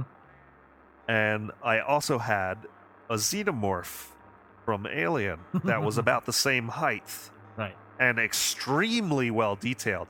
The Godzilla and Rodan were kind of moderately, they didn't really look too much like the characters in the movies. Right. They were just kind of like close. Close enough. And it was funny because Godzilla had wheels on the bottom of his feet. Right. You could just roll them around and his fist would shoot off. Wow. On his right arm, you press the button in the crook of his elbow and his fist would go flying.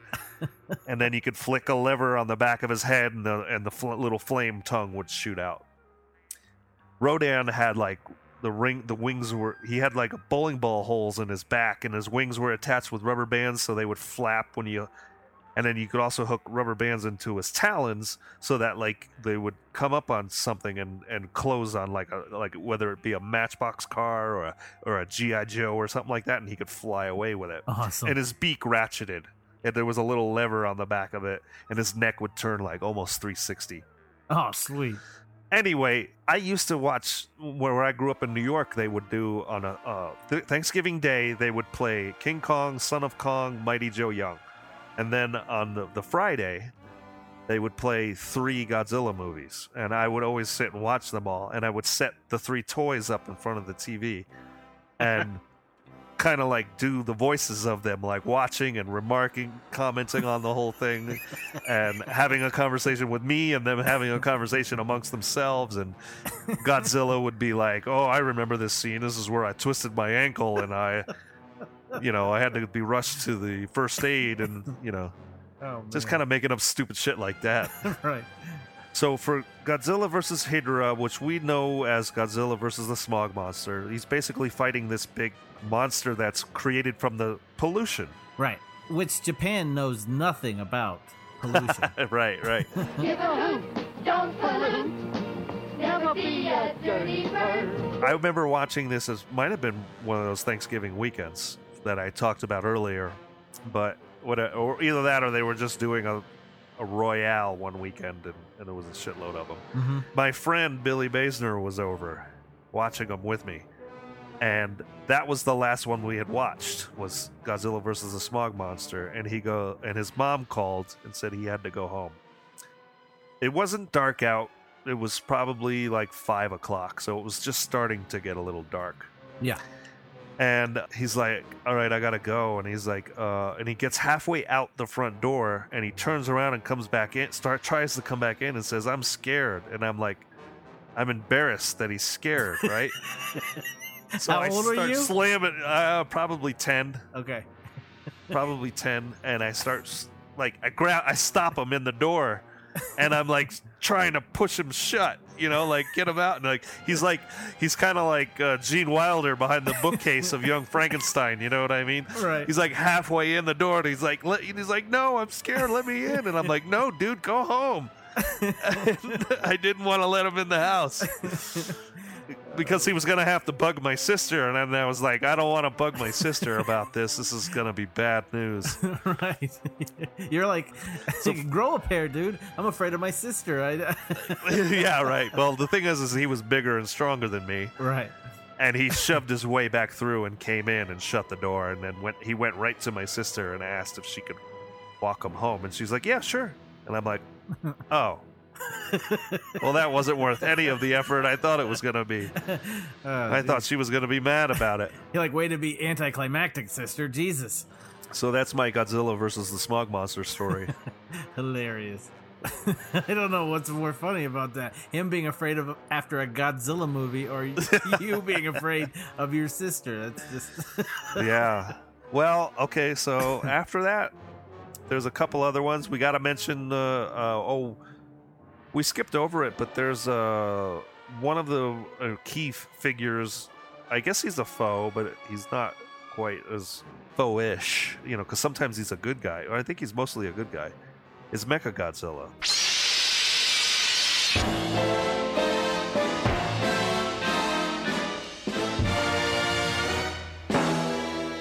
And he flies and he does everything cool that Godzilla can do. Plus, he's a robot. Yeah, he's got like fingertips that shoot, but it's very much that Japanese mech thing, that was going on and all that stuff. So it's pretty interesting. Mm-hmm.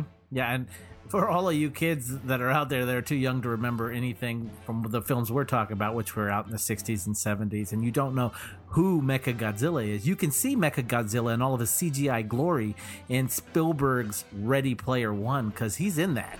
Mechagodzilla!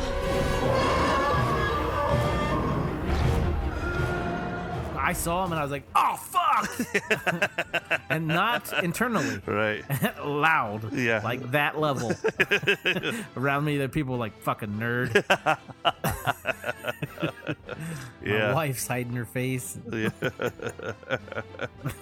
That's hilarious. Mechagodzilla, I always thought was super fucking cool. Oh, God. Well, yeah, I mean, Godzilla's already cool looking. Yeah. So you take that look and you put a fucking robot over it? Get the fuck out of here. That's so cool. Right. Right. That brings us to another robot in the Godzilla series. Oh, no. This is an interesting tale. So basically, Toho Pictures, who was the home of Godzilla, they were wanting to ride on the coattails of the success of the Japanese television series Ultraman.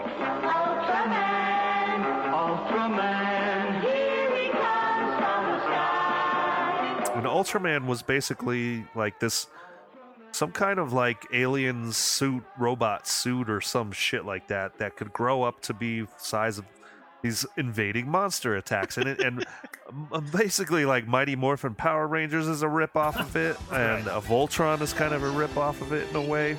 Just cool. But just cool. Yeah, cool. Yeah, Ultraman's not so cool. Nope. But in the 60s, Ultraman was a huge phenomenal hit. I think it might be still a thing right now. It probably is. They might be reissued, like new series and all that.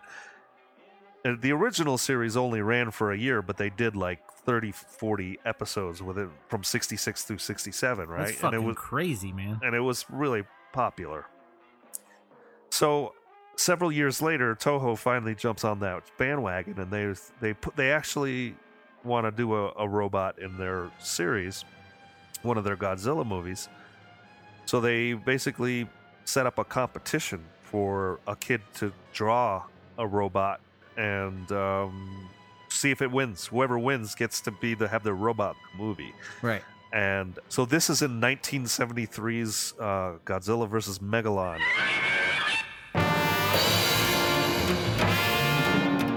And the robot in question, his name is Jet Jaguar. If you didn't catch that, in the English non-dubbing, that was Jet Jaguar.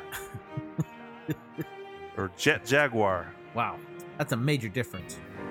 Jet Jaguar, Jet Jaguar, Yatta Jaguar. I mean, looking at the picture, it definitely has a unique look to it.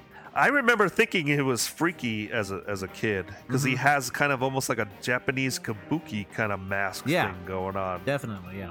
And I haven't ever really watched this one all the way through. Okay.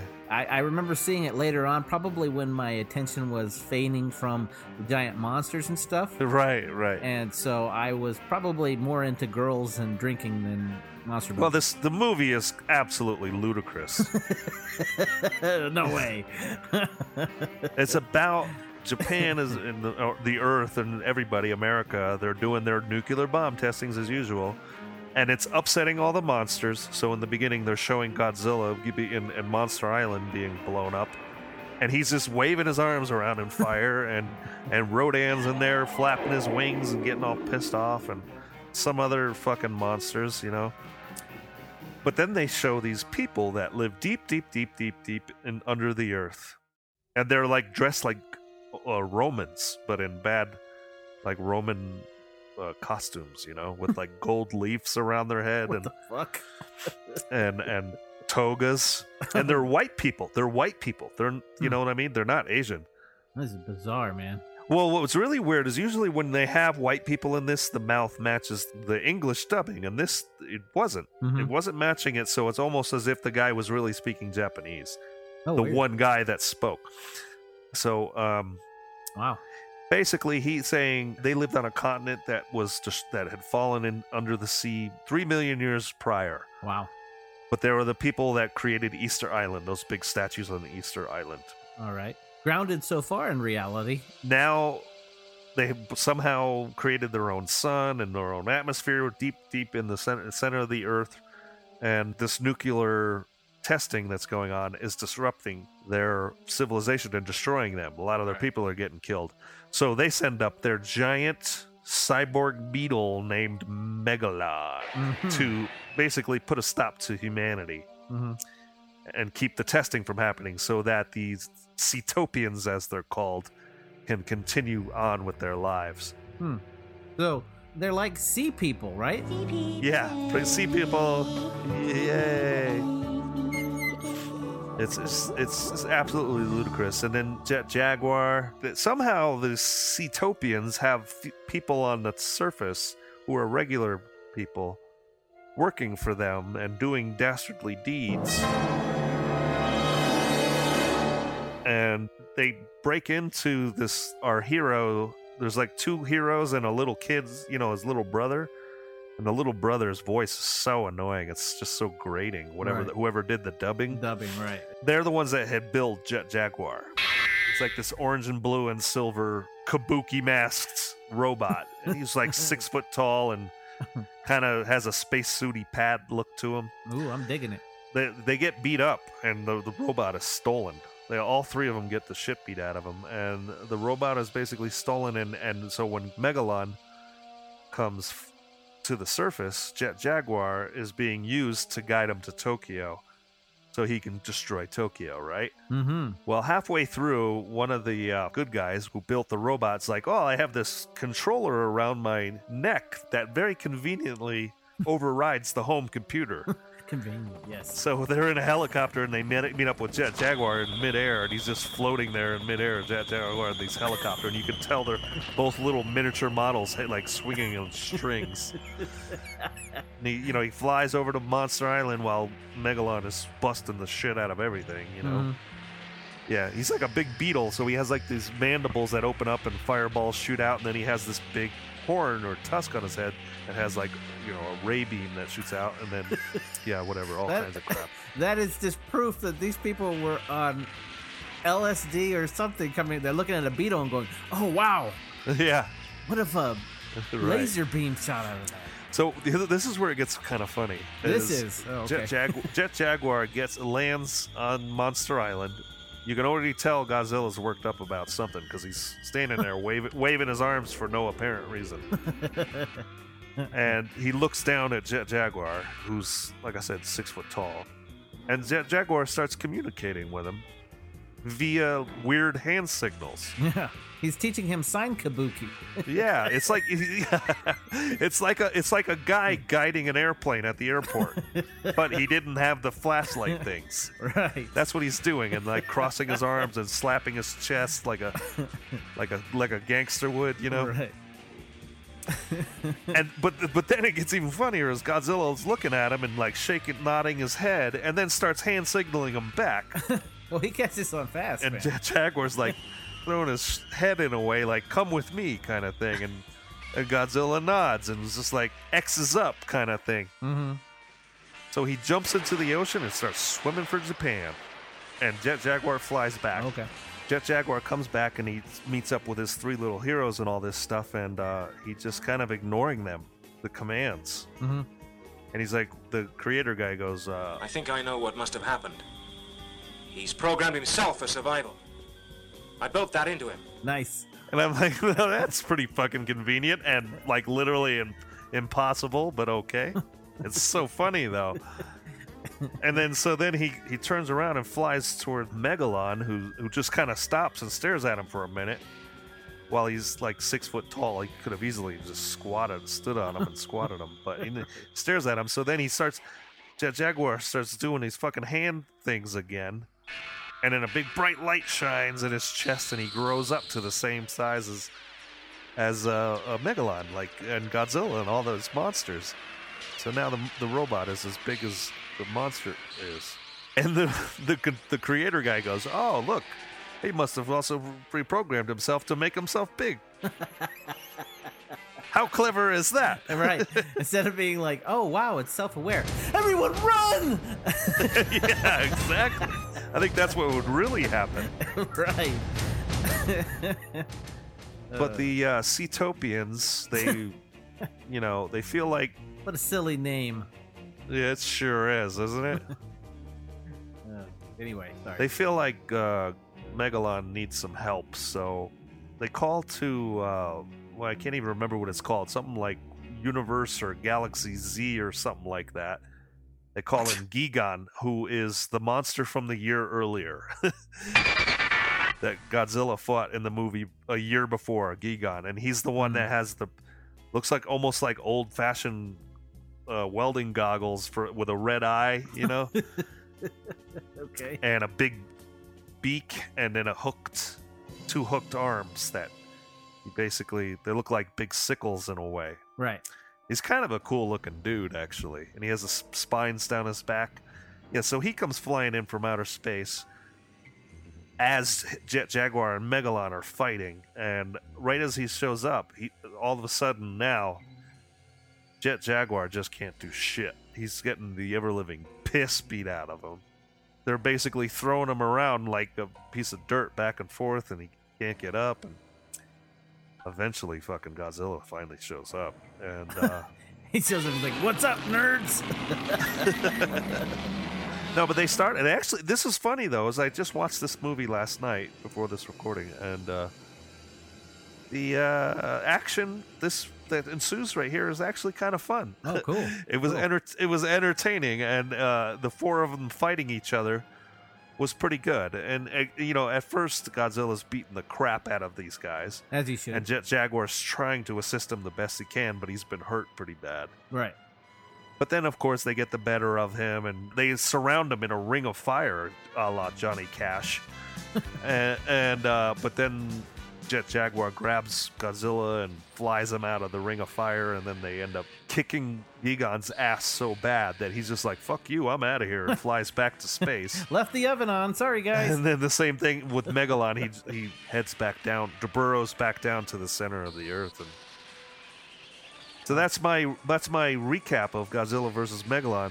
And then basically Godzilla says, "All right, I'm out of here. Catch you all later." To the two guys and the little kid, and then and it's funny because him and Jet Jaguar like shake hands and nod at each other and all this stuff. It's just like they're very appreciative of each other. Yeah, they bump fists, they bump chests, like at Milli Vanilli style. Oh Jesus. And he goes and he swims home to Monster Island, and then Jet Jaguar does his hand signals again and shrinks back down to 6 feet tall. And the dudes come running up, and they go, "Jet Jaguar, let's go home now, shall we? Huh? And then they just keep saying it over and over. Hey, it's time we went home again, eh?" And he's just standing there all like nothing, and he goes, "Hey, what do you think's going on? Use the comm link." And he says, "Jet Jaguar, let's go home." And then he turns around and starts walking away. And they're like, "What do you think of that? He gave up his powers. Wow. Now he's back under our control." He's swell. And that was essentially the end of the movie. It was riveting. It was a beautiful piece of cinema. Indeed. Hey, Jet Jaguar! 人が作ったロボットだけどジェットジャガーやった It was funny. It was like, I'm laughing at how ridiculous this Right. is. It's like a Mystery Science Theater kind of thing. Right, yeah. I'm laughing at how ridiculous this is, Mhm. but at the same time, I'm enjoying the hell out of it. And I Right. didn't think I was going, I thought I was going to get, because some of these Gamera ones I had been watching earlier, I'm like, snore, Right. you know? But this one was actually pretty good. It was a very sad ending, though, because they know that Jack Jaguar, they can't let his technology get into someone's hands, so they have to lower him slowly Yeah, right. into the molten steel. And he thumbs up right before he goes in. I think he goes quiet for a while. There's 2 more Mechagodzilla movies after that. Godzilla vs. Mechagodzilla, and then The Terror of Mechagodzilla, which is both in 75. Okay.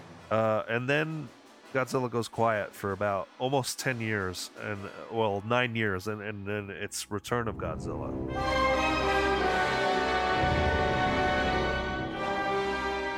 Right. Yeah, that's the one I saw in the theaters. Right. It was titled Godzilla 1985 in some ways. Yeah, in the States. Yeah. Right, yeah.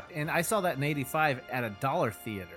Oh, wow. Yeah, and I loved the poster for it. I remember seeing the poster at one of the theaters and being like, "Wow, he looks so freaking cool in that." I loved the look of him because he looked so menacing. Yeah, he changed this. Yeah. Yeah, they definitely made his face more, because he's through the 60s and early 70s, his face is almost dopey. Right, And yeah. like Dino from Flintstones, he just kind of has like these bulbous eyes and He goes through different looks. Sometimes he looks like paper mache, and sometimes he looks good. Yeah. And it's funny too, is he's running. You can tell that the actor inside that suit is trying really hard not to trip and fall He's down. like, don't fall, please don't fall. Oh God, this is my 17th take. Yeah, we only have the budget for so much film. If I fall, I'm fired. That's it. Yeah, right. But that one, was really the 1985 Godzilla. I remember seeing that. It was cool. I don't remember a whole lot about it. I remember bits and pieces, but I do remember there was some political stuff in the movie as well. Like there's a certain country that doesn't want the other countries to know that Godzilla is coming back, so they're trying to hide it, and then that inevitably starts other countries wanting to know what's bureaucratic stuff. Right. So no one knows anything, and Godzilla ends up destroying, I think it's a Russian sub. And so the Russians think that the Americans did it, and that ends up causing this big thing that almost turns into war because no one's been told Godzilla is back. And so right on the brink of war, Godzilla shows up on land, and then everyone goes, oh no, it wasn't America, it was Godzilla. And so everyone starts launching their weapons at Godzilla because he's like the bad guy in this or whatever. We also can't fail to mention that in this movie, Raymond Burr returns to the series. Oh, wow. Yeah. This is a quasi-sequel, I guess, to the 1956 American version of Godzilla. And so, Raymond Burr makes his return. Yeah. You may have to rethink your strategies, gentlemen. There's probably no weaponry effective against Godzilla, except perhaps... Who are you? Name is Martin. You asked for me to be brought here. Mr. Martin is the man you asked me to get, General. He's the newspaper man that witnessed Godzilla's attack 30 years ago. But, I mean, this is definitely one of those things when I was a kid, whenever the bureaucratic political stuff started coming up, I was just kind of like, la, la, la, la, in my own little world. Yeah. But the minute Godzilla shows up, I'm all into it. I'm like, shut up, imagination. Yeah, right. Let me watch this greatness that is. And I don't remember a whole lot of it, so I don't know exactly. I can't project if it were a good movie. I just remember enjoying the Godzilla parts. Yeah. There's a couple of really weird ones that come in, like Space Godzilla. That's in 94. Mm-hmm. Godzilla versus Space Godzilla, and he's kind of like, he kind of looks a little bit like Godzilla, but not really. But he has these giant pointed crystals coming out of his shoulders. Oh, really? I've never seen this ever. It's just goofy, and I don't know. Biolante is another one where it's like this big plant monster. That one was pretty popular. That was in '89. That was the one that basically followed the one you saw as a kid. Okay, yeah. Then they start revisiting some of the familiar ones like King Ghidorah, Mothra, Mechagodzilla. And right. So then, and that's when Space Godzilla comes in, is in '94, and then Destroya, which is like a new threat and a new monster. And that brings us, that's in '95, but that brings us to the worst and shittiest Godzilla movie of all time. Thanks to everybody's favorite crap director. You mean Roland Emmerich? Yeah, that's the guy. He can make a pretty trailer, but everything else sucks a big floppy one. I remember seeing the trailer for the '98 Godzilla, and in case everyone doesn't know, Roland Emmerich's the same guy who did like Universal Soldier and Independence Day and Stargate and all of those, and I hated every single one of those. Yeah. But yeah, I mean, I mentioned how much I hate Independence Day in the Little Green Men episode. Yeah. So go check that out if you want to hear more. But anyway, back to Godzilla trailer. I'm watching it and I'm like, I know it's from Roland Emmerich, but god damn it, it looks kind of cool. It's one of those trailers, in case you're not familiar with it, which I wish they would do more of these days, where it's just a trailer. Yeah. It's not footage from the film. It's just shot to be a trailer. And it's shot in a museum, and it's the centers on the big bones of the T-Rex. Right. And this class is gathered around the bones of the T-Rex. This teacher's explaining that this is like the largest dinosaur around. This creature was believed to be one of the largest predators who ever lived on our planet. And a big giant foot comes through the ceiling and smushes the bones of the T-Rex, and it's the foot of Godzilla. Yeah, I remember that. I think I remember seeing that ahead of Starship Troopers or something like that. Oh, okay. Yeah.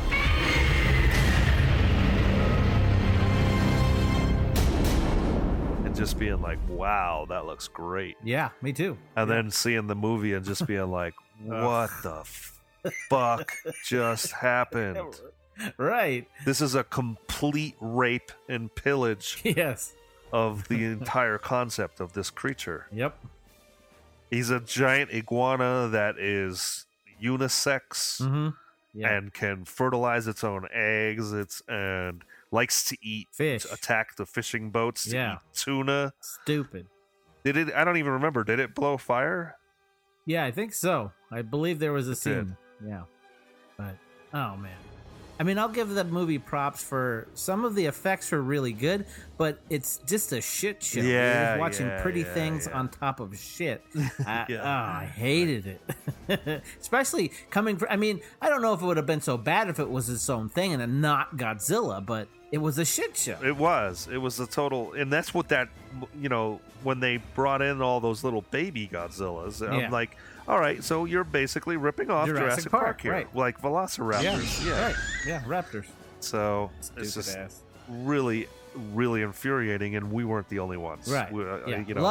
Luckily, everyone else didn't see that, and it was passed off as a good movie because it's not. Right. It's awful. So we have a couple of other random ones. They start getting pretty intense back in Japan. Right, because this is like the Millennium period, isn't it? Yeah, right. And Godzilla 2000, I remember because of the Roland Emmerich one, all the friends I had back in this day, I was in a kung fu school at the time, and I used to hang out with this group of people. We would go see movies a lot. We would watch a lot of kung fu movies. Asian culture was getting really popular then anyway, with the rise of Jackie Chan and all that stuff, and the Matrix. And, right. And when this Godzilla 2000 came out, I'm like, yes, another a real comeback for Godzilla, Right. Right, with a rubber suit style Godzilla, but with modern technology. And I convinced all my kung fu friends to go, and I'm like, we're going. I said, this is going to make up for that shit show that was, 2 years ago with Matthew Broderick, right? And we get in there, and it was like 2 hours. It felt like it was 3 hours long. It felt like an episode of Pinwheel, huh? Yeah, it sure did. I remember feeling really shitty because you recommended. I could tell and I could tell my friends were super bored, and I was super bored. That one didn't work. That one was no good. But right, they were getting their footing. They'd been out of the game for quite a few years, so they had to get their footing. But then they do like a handful of like combination one with Mothra, King Ghidorah, Giant Monsters. Mm-hmm. It's called Giant Monsters All Out Attack, I should say. Yeah. 2001. Yeah. Then there's another Mecha Godzilla one, and then Tokyo SOS, and then I need to talk a little bit about Final Wars. Okay, talk away. Final Wars is weird. It was interesting, and it's like aliens are somehow bringing down all of Godzilla's prior foes to fight him. And so he ends up having this big battle royale with all these fucking monsters from the past movies over the decades, right? Fuck yeah, because that's what you want to see, man. That you want to see that shit. And one of the ones was the Roland Emmerich Godzilla that he fights in that. And I thought, oh, that's fucking funny. That's really funny that they're doing that. Thank God. But it was also really weird was there was a UFC fighter that was in this movie. He was the only American guy that I can remember. There might have been other American guy, but it was Don Fry, who was before the UFC had weight classes. He was one of the last non-weight class champions. He was a badass motherfucker, and I think around this time period is when they did add in the weight classes, and he decided to go live in Japan and fight for. Whoa! You're saying that this guy was a bigger badass than Macho Man Randy Savage? Oh yeah! Oh, well, he was real, yeah. You know that I'm the cream of the crop. He would have broken Randy Savage's neck. Hey, R.I.P. Macho Man. R.I.P. Yeah. Maybe his neck got broken by. Too many Slim Jims. That's what. Anyway, he's in the movie, and he was a retired Army guy, and because I know this because he lived in Sierra Vista, south of Tucson. Oh, okay. Where the Fort Huachuca Army base is. That's where he was. He might still live there for all I know. But he kind of talked like Sergeant Slaughter from speaking of Randy Savage. Right. Oh yeah. But it was just really random that he was in a Godzilla movie, and he was the human character that they had to weave into the story when Godzilla wasn't fighting a monster. Yeah. Okay. Yeah, because there's like this whole like aliens trying to take over the Earth with all these monsters or something, Interesting. Something like that. I don't remember exactly. That's one of the quotes that the nerds out there are going to want to kick my ass for. But you can't because you're fucking nerds. Tim, we're doing a whole show on kaiju, you nerdy hypocrite. No. How long ago your court-martial or anything else you have? So just keep your mouth shut. Go Tango. Return to base. Well, that was 2004, and then basically that leads us all the way up to Gareth Edwards' American legendary movie with Bryan Cranston and the kid from Kick-Ass. Yeah, Aaron Taylor Johnson. That is not a transformer malfunction. That is an electromagnetic pulse. It affects everything electrical for miles and miles, and it is happening again. This is what caused everything in the first place. Don't you see that?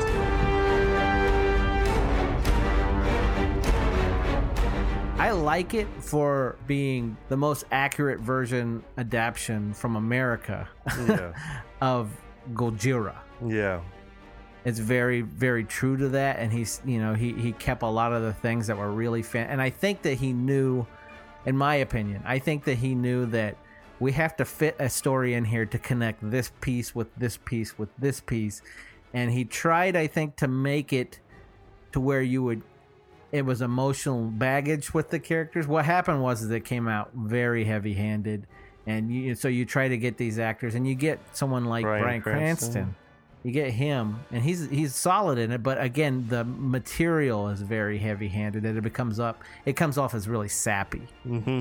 Yeah, a lot of his stuff. Too. And then the other guy that's in it, he's a good actor who plays his son. He's just really bad in the movie. Right. He's really wooden, and I don't know what was going on there, but the character was. So I see that movie as a collage of really cool set pieces, and then the middle, meh, whatever. Right.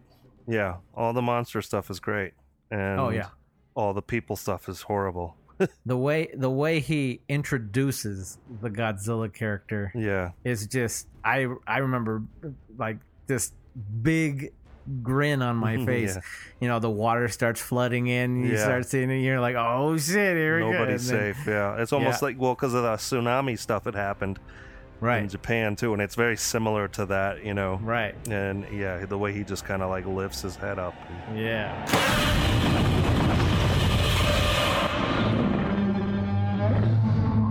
So aesthetically, the look of it, the feel of it, as far as monster stuff goes, he fucking nailed it. Right. It's just all the shit around it. It's just a mess.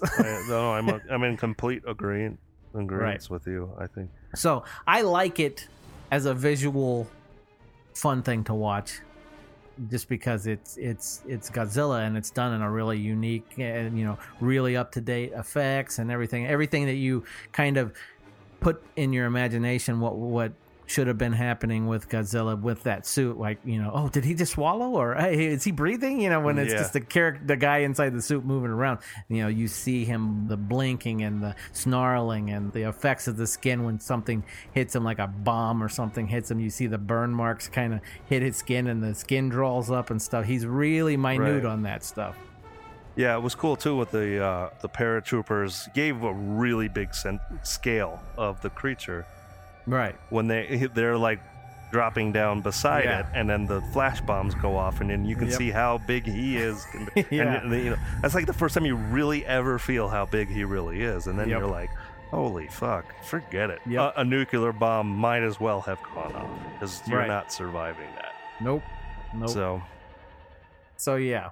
For what he was going for with the monsters, A+, and then the rest was kind of an F. Right.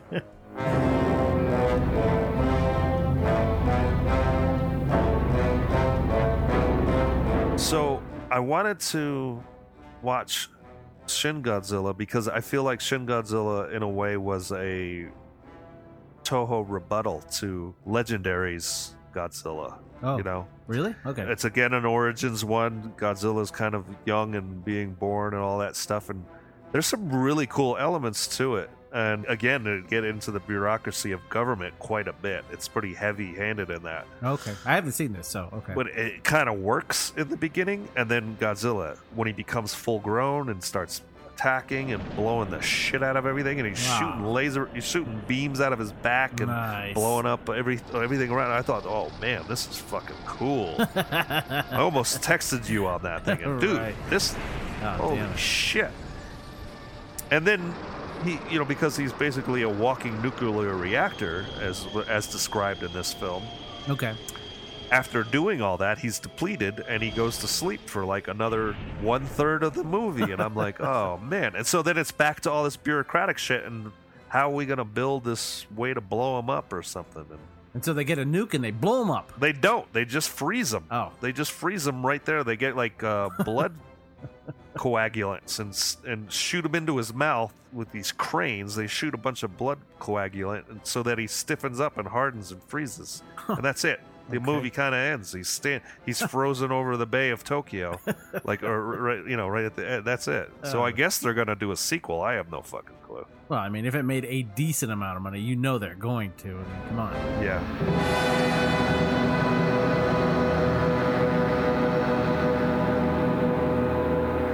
So that'll roll us right into Godzilla King of the Monsters from 2019, which was like a blockbuster CGI extravaganza. I'll tell you what they did in that movie that I was really happy with that they hadn't done in any of. I'll say they didn't do in the 2014. Godzilla, which was the guy that they got to do the soundtrack was a huge Godzilla fan, and so he was the first to tell Warner Brothers, we have to bring Godzilla's music, his theme, back. Right. And so he was able to do that. That was pretty sweet. If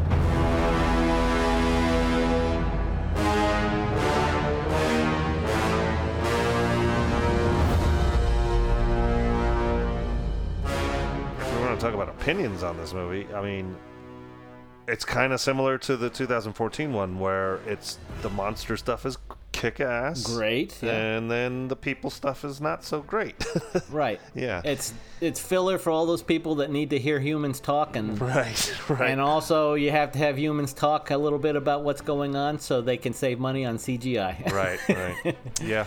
And it's basically like world building. Right. Blah Yeah. blah blah blah blah. Who cares? But the best part is basically, all the fights and King Ghidorah or Ghidra or Monster Zero, whatever you want to call him. Right. Kick-ass. He looks so good in this movie. They really did make him look My God. amazing. Yeah, so seeing him and seeing the big version of Mothra even was fucking sweet. And then Rodan was awesome. Is so badass. Yeah. Rodan looks really good in this movie. But I mean, in the old movies, he definitely looks a little campy, with the kind of plastic-looking wings sticking out. Yeah. He's very stiff, but they bring him to life in a really good way in this. Right. The whole thing where they're, once Godzilla wins the battle, all the other monsters kind of kneel down to him as the king. It's pretty goddamn corny. Yep. Yeah, no, it is. It's totally corny. Yeah. It's totally corny. And it wraps the movie up in a place where they needed to be. Like, we're all recognizing that he's the badass in this universe that they've set up and all of this stuff. And so, I get it with that, but everything that builds to that scene is so good that it's easy to kind of, whatever. Yeah, well, I mean, the whole movie's pretty much that way. Yeah. It's really just about the fight scenes. Oh, totally. Yeah. For die-hard Godzilla fans, it's spank bank material. Right. Because it's shit that you've always wanted to see in glorious, high-resolution CGI fantasticness. Right. But I mean, and then I guess we'll lead straight into 2021's Godzilla versus King Kong. It's not that much different as far as the opinions of how the plots and all that stuff, but the monster content is it's better than the other two movies combined. Like, oh my God, it's so good. There's shit in that movie that's just in the when he's on the carrier. Just in that scene alone, I was just like, it could end right now, and I'd be super happy with what I just witnessed. Oh my God, there was some glorious shit in that. Yeah. That's, once going to that Center Earth place and all that, I was kind of losing a little interest there.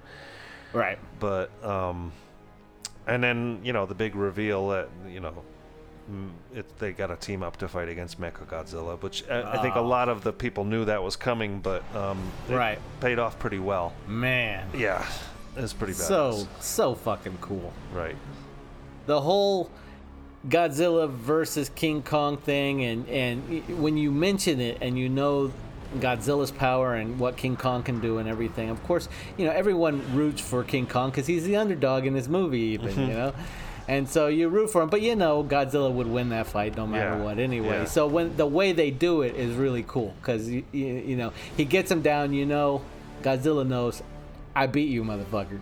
Right. But then Godzilla's getting his ass handed to him by Mechagodzilla, and King Kong has to come in and save. That's a cool way to kind of even things out a bit. You know what I mean? Right. Yeah, and it was kind of cool. The idea of the axe using the Godzilla creature's blade off of his back, I thought was pretty cool.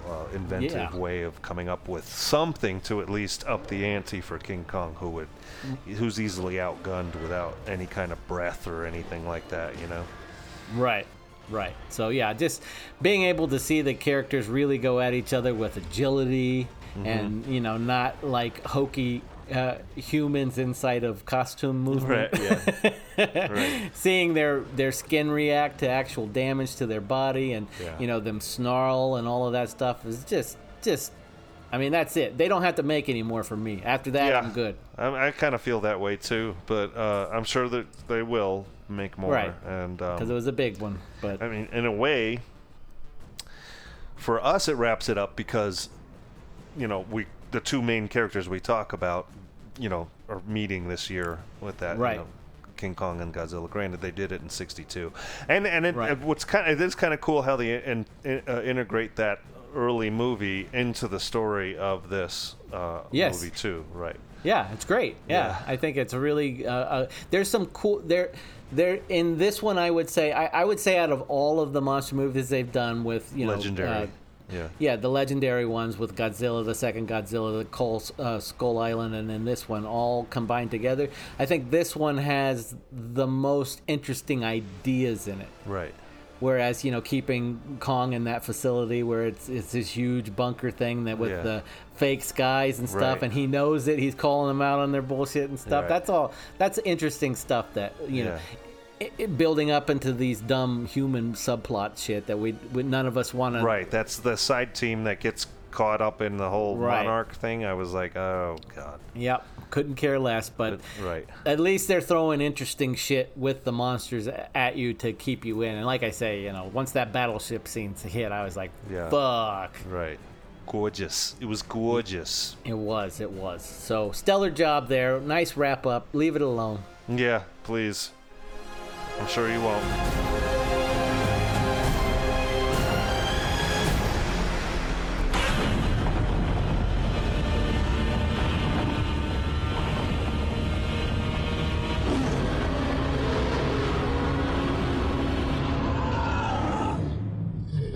So the only things we need to mention real quick to kind of wrap up the Godzilla movies is there's 3 anime Godzilla movies on Netflix. Have you seen any of them yet? Because I've scrolled past them, but I haven't got a chance to watch them yet. So,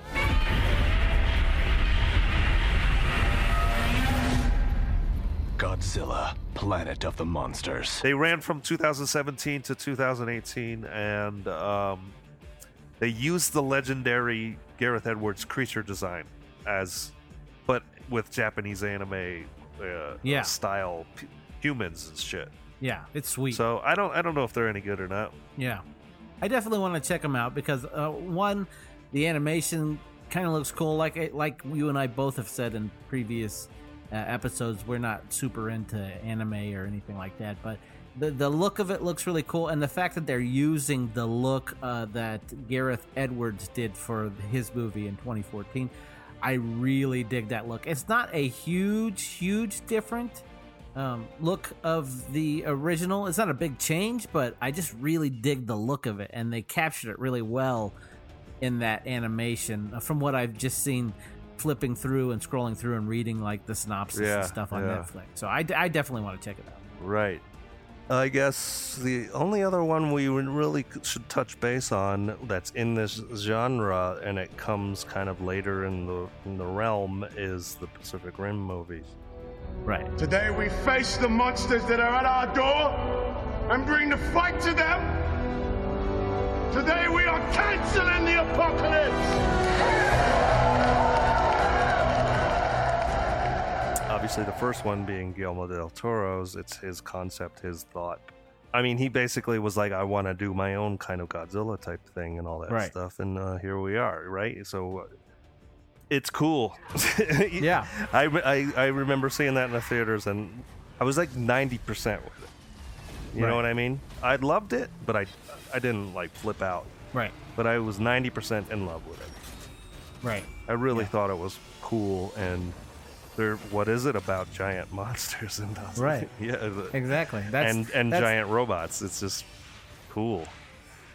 Guillermo del Toro's aesthetic is obviously the coolest, and that whole setup of the base with the where the remaining, what was it, 5 Jaegers were hanging, being, and then the different teams and how one ran on diesel and all that shit. Right. It was so cool. And then that interface, the fact that it required a teammate, and I think that was his way of kind of creating team bonding and character, more of a character thing. Right. Which was kind of smart. And then, the sharing of the mines and all that stuff. But also that rather than just a Voltron where it's one person does this and one person does that. Yeah, where basically it's your whole body is that's really it's really cool.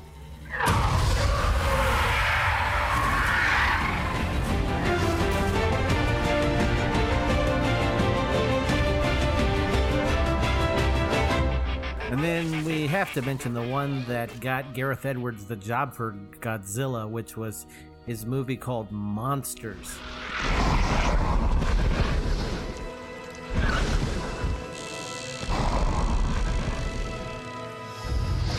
which had giant monsters in it. But it's almost like post-apocalyptic in a way where monsters, they're like, they just just pop up, right? Correct, yes. So basically there's a huge like border wall that is built. This guy must have been ahead of his time on this one. But anyway, he built this border wall to keep these giant monsters out. But somehow they've broken through to the other side. But the wall is gigantic and it says caution on the other side, monsters or whatever. And so these people are stuck on the wrong side of the wall, I believe. And they're trying to get out. And it's an interesting story. He had to do what he could with the budget. He didn't have a giant budget at the time. So he had to put the monsters sporadically here and there throughout the film, and it's a good mix. It's a good balance, right? And he plays up the tenseness of the situation with the monsters. Where are they? They're a really unique look. They kind of have this glowy underwater, deep water, those fishes that glow kind of feel to them. Really, really good stuff. So that was an interesting movie. I mean, I don't have a ton of affinity for it, but I thought it was really well done. Yeah, it was different. It was unique enough that when he was announced to do a Godzilla movie in tradition, and being that he was a big fan, I was really excited about it. Yeah, me too. Right.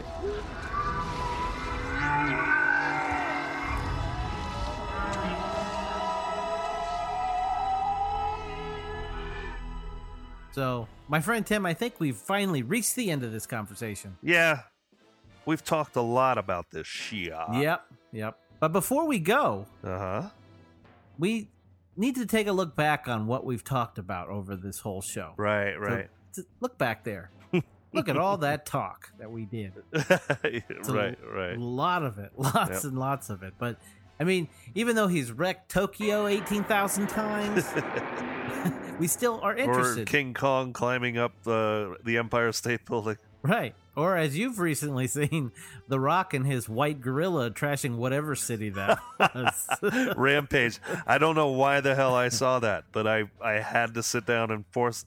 I don't know why I watched it. It was awful. I do. I'll tell you why. I'll tell you why you watched it. Because it's giant fucking monsters destroying shit. Yeah. It's fascinating. Yeah.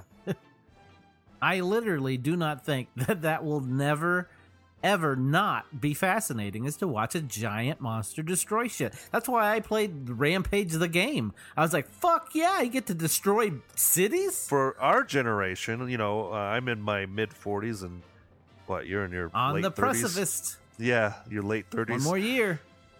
So a lot of it is nostalgia. Oh yeah, of course. It's kind of like with the Star Wars thing and all that stuff. It's what you knew as a little kid. Right. Plus, I mean, basically, we're that first generation of kids that never grew up. But I mean, it's one of those things when you're a kid, you see those kind of images that are burned into your retinas. Yeah, right. And as we've kind of alluded to on our That's Kid Stuff episode, where action figures become this thing that expand your imagination, and like you talked about having a Godzilla action figure and stuff like that, it's fun to play with those and expand the world of what we did, which expands our creation and our creativity and stuff like that. And so, but not even just having specific giant monster toys. If you have one action figure that's bigger than the other, you immediately go, he's a giant. But anyway, I don't know. I think it's just this weird fascination, even with seeing things that we know can't be that big or bigger than us or that size, be that size. It's just terrifying. Even though we know it can't happen, it's fun. Yeah, well, there's also a weird fascination with seeing landscapes destroyed. Oh yeah, I mean, I don't know what that's all about. Yeah, who knows? But that Independence Day movie was a huge success, I think, because of that. Right. Blowing up landmarks, Of course, yeah. I mean, every superhero movie does it. Yeah, right. And then, San Andreas, right, with your pal The Rock. Oh, jeez. Yeah, but seeing these massive sized beasts, no matter if they're beasts and monsters or even if they're robots, it's so freaking cool. There's definitely, I think, as far as Godzilla goes too, there's a weird fascination with Japanese culture too. Oh yeah, some people fall into. Yeah, where they're like obsessed with the clothes, the girls, the samurai culture, the history, the anime, and right. all that stuff. And it's like, all right, guys.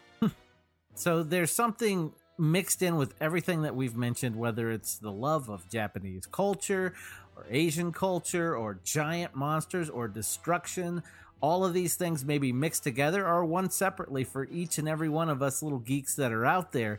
You know, whether it's passive geeks like you and I who enjoy some of the movies and haven't seen every single thing, and then hardcore geeks out there who know every single movie back to front and collect all of the action figures and toys that are out there for the product. Right. There is something in the culture that people just latch onto and love. Whether it's Godzilla or Gamera or whatever it is, people love these things. And it's fascinating to me. As much as it is watching the things, it's fascinating to watch some of the people who love it so much. You know what I mean? Well, I mean, it's a testament to the staying power because it's what 70 years later, right? It?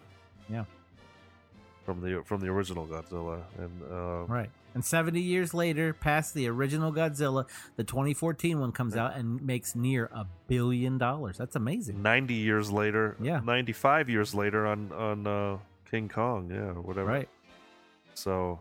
I mean, that's all I can think of it. But if you guys out there have any other explanations as to why you think this stuff has lasted as long as it has, had such an impact on our pop culture, and in the meantime, have yourself a pleasant this or that and whatever. Very nice. And stop commenting on how I said that thing wrong, how I said Megal or Buragon wrong or whatever. Tim, don't let them know your insecurities. Now they're just going to aim for it. Jesus Christ. All right, on that note, I'm hitting the button. Okay. No, that one plays the song that calls Mothra. What? I've been hitting it this whole time. All right, then I'll hit this one. Yeah. Okay.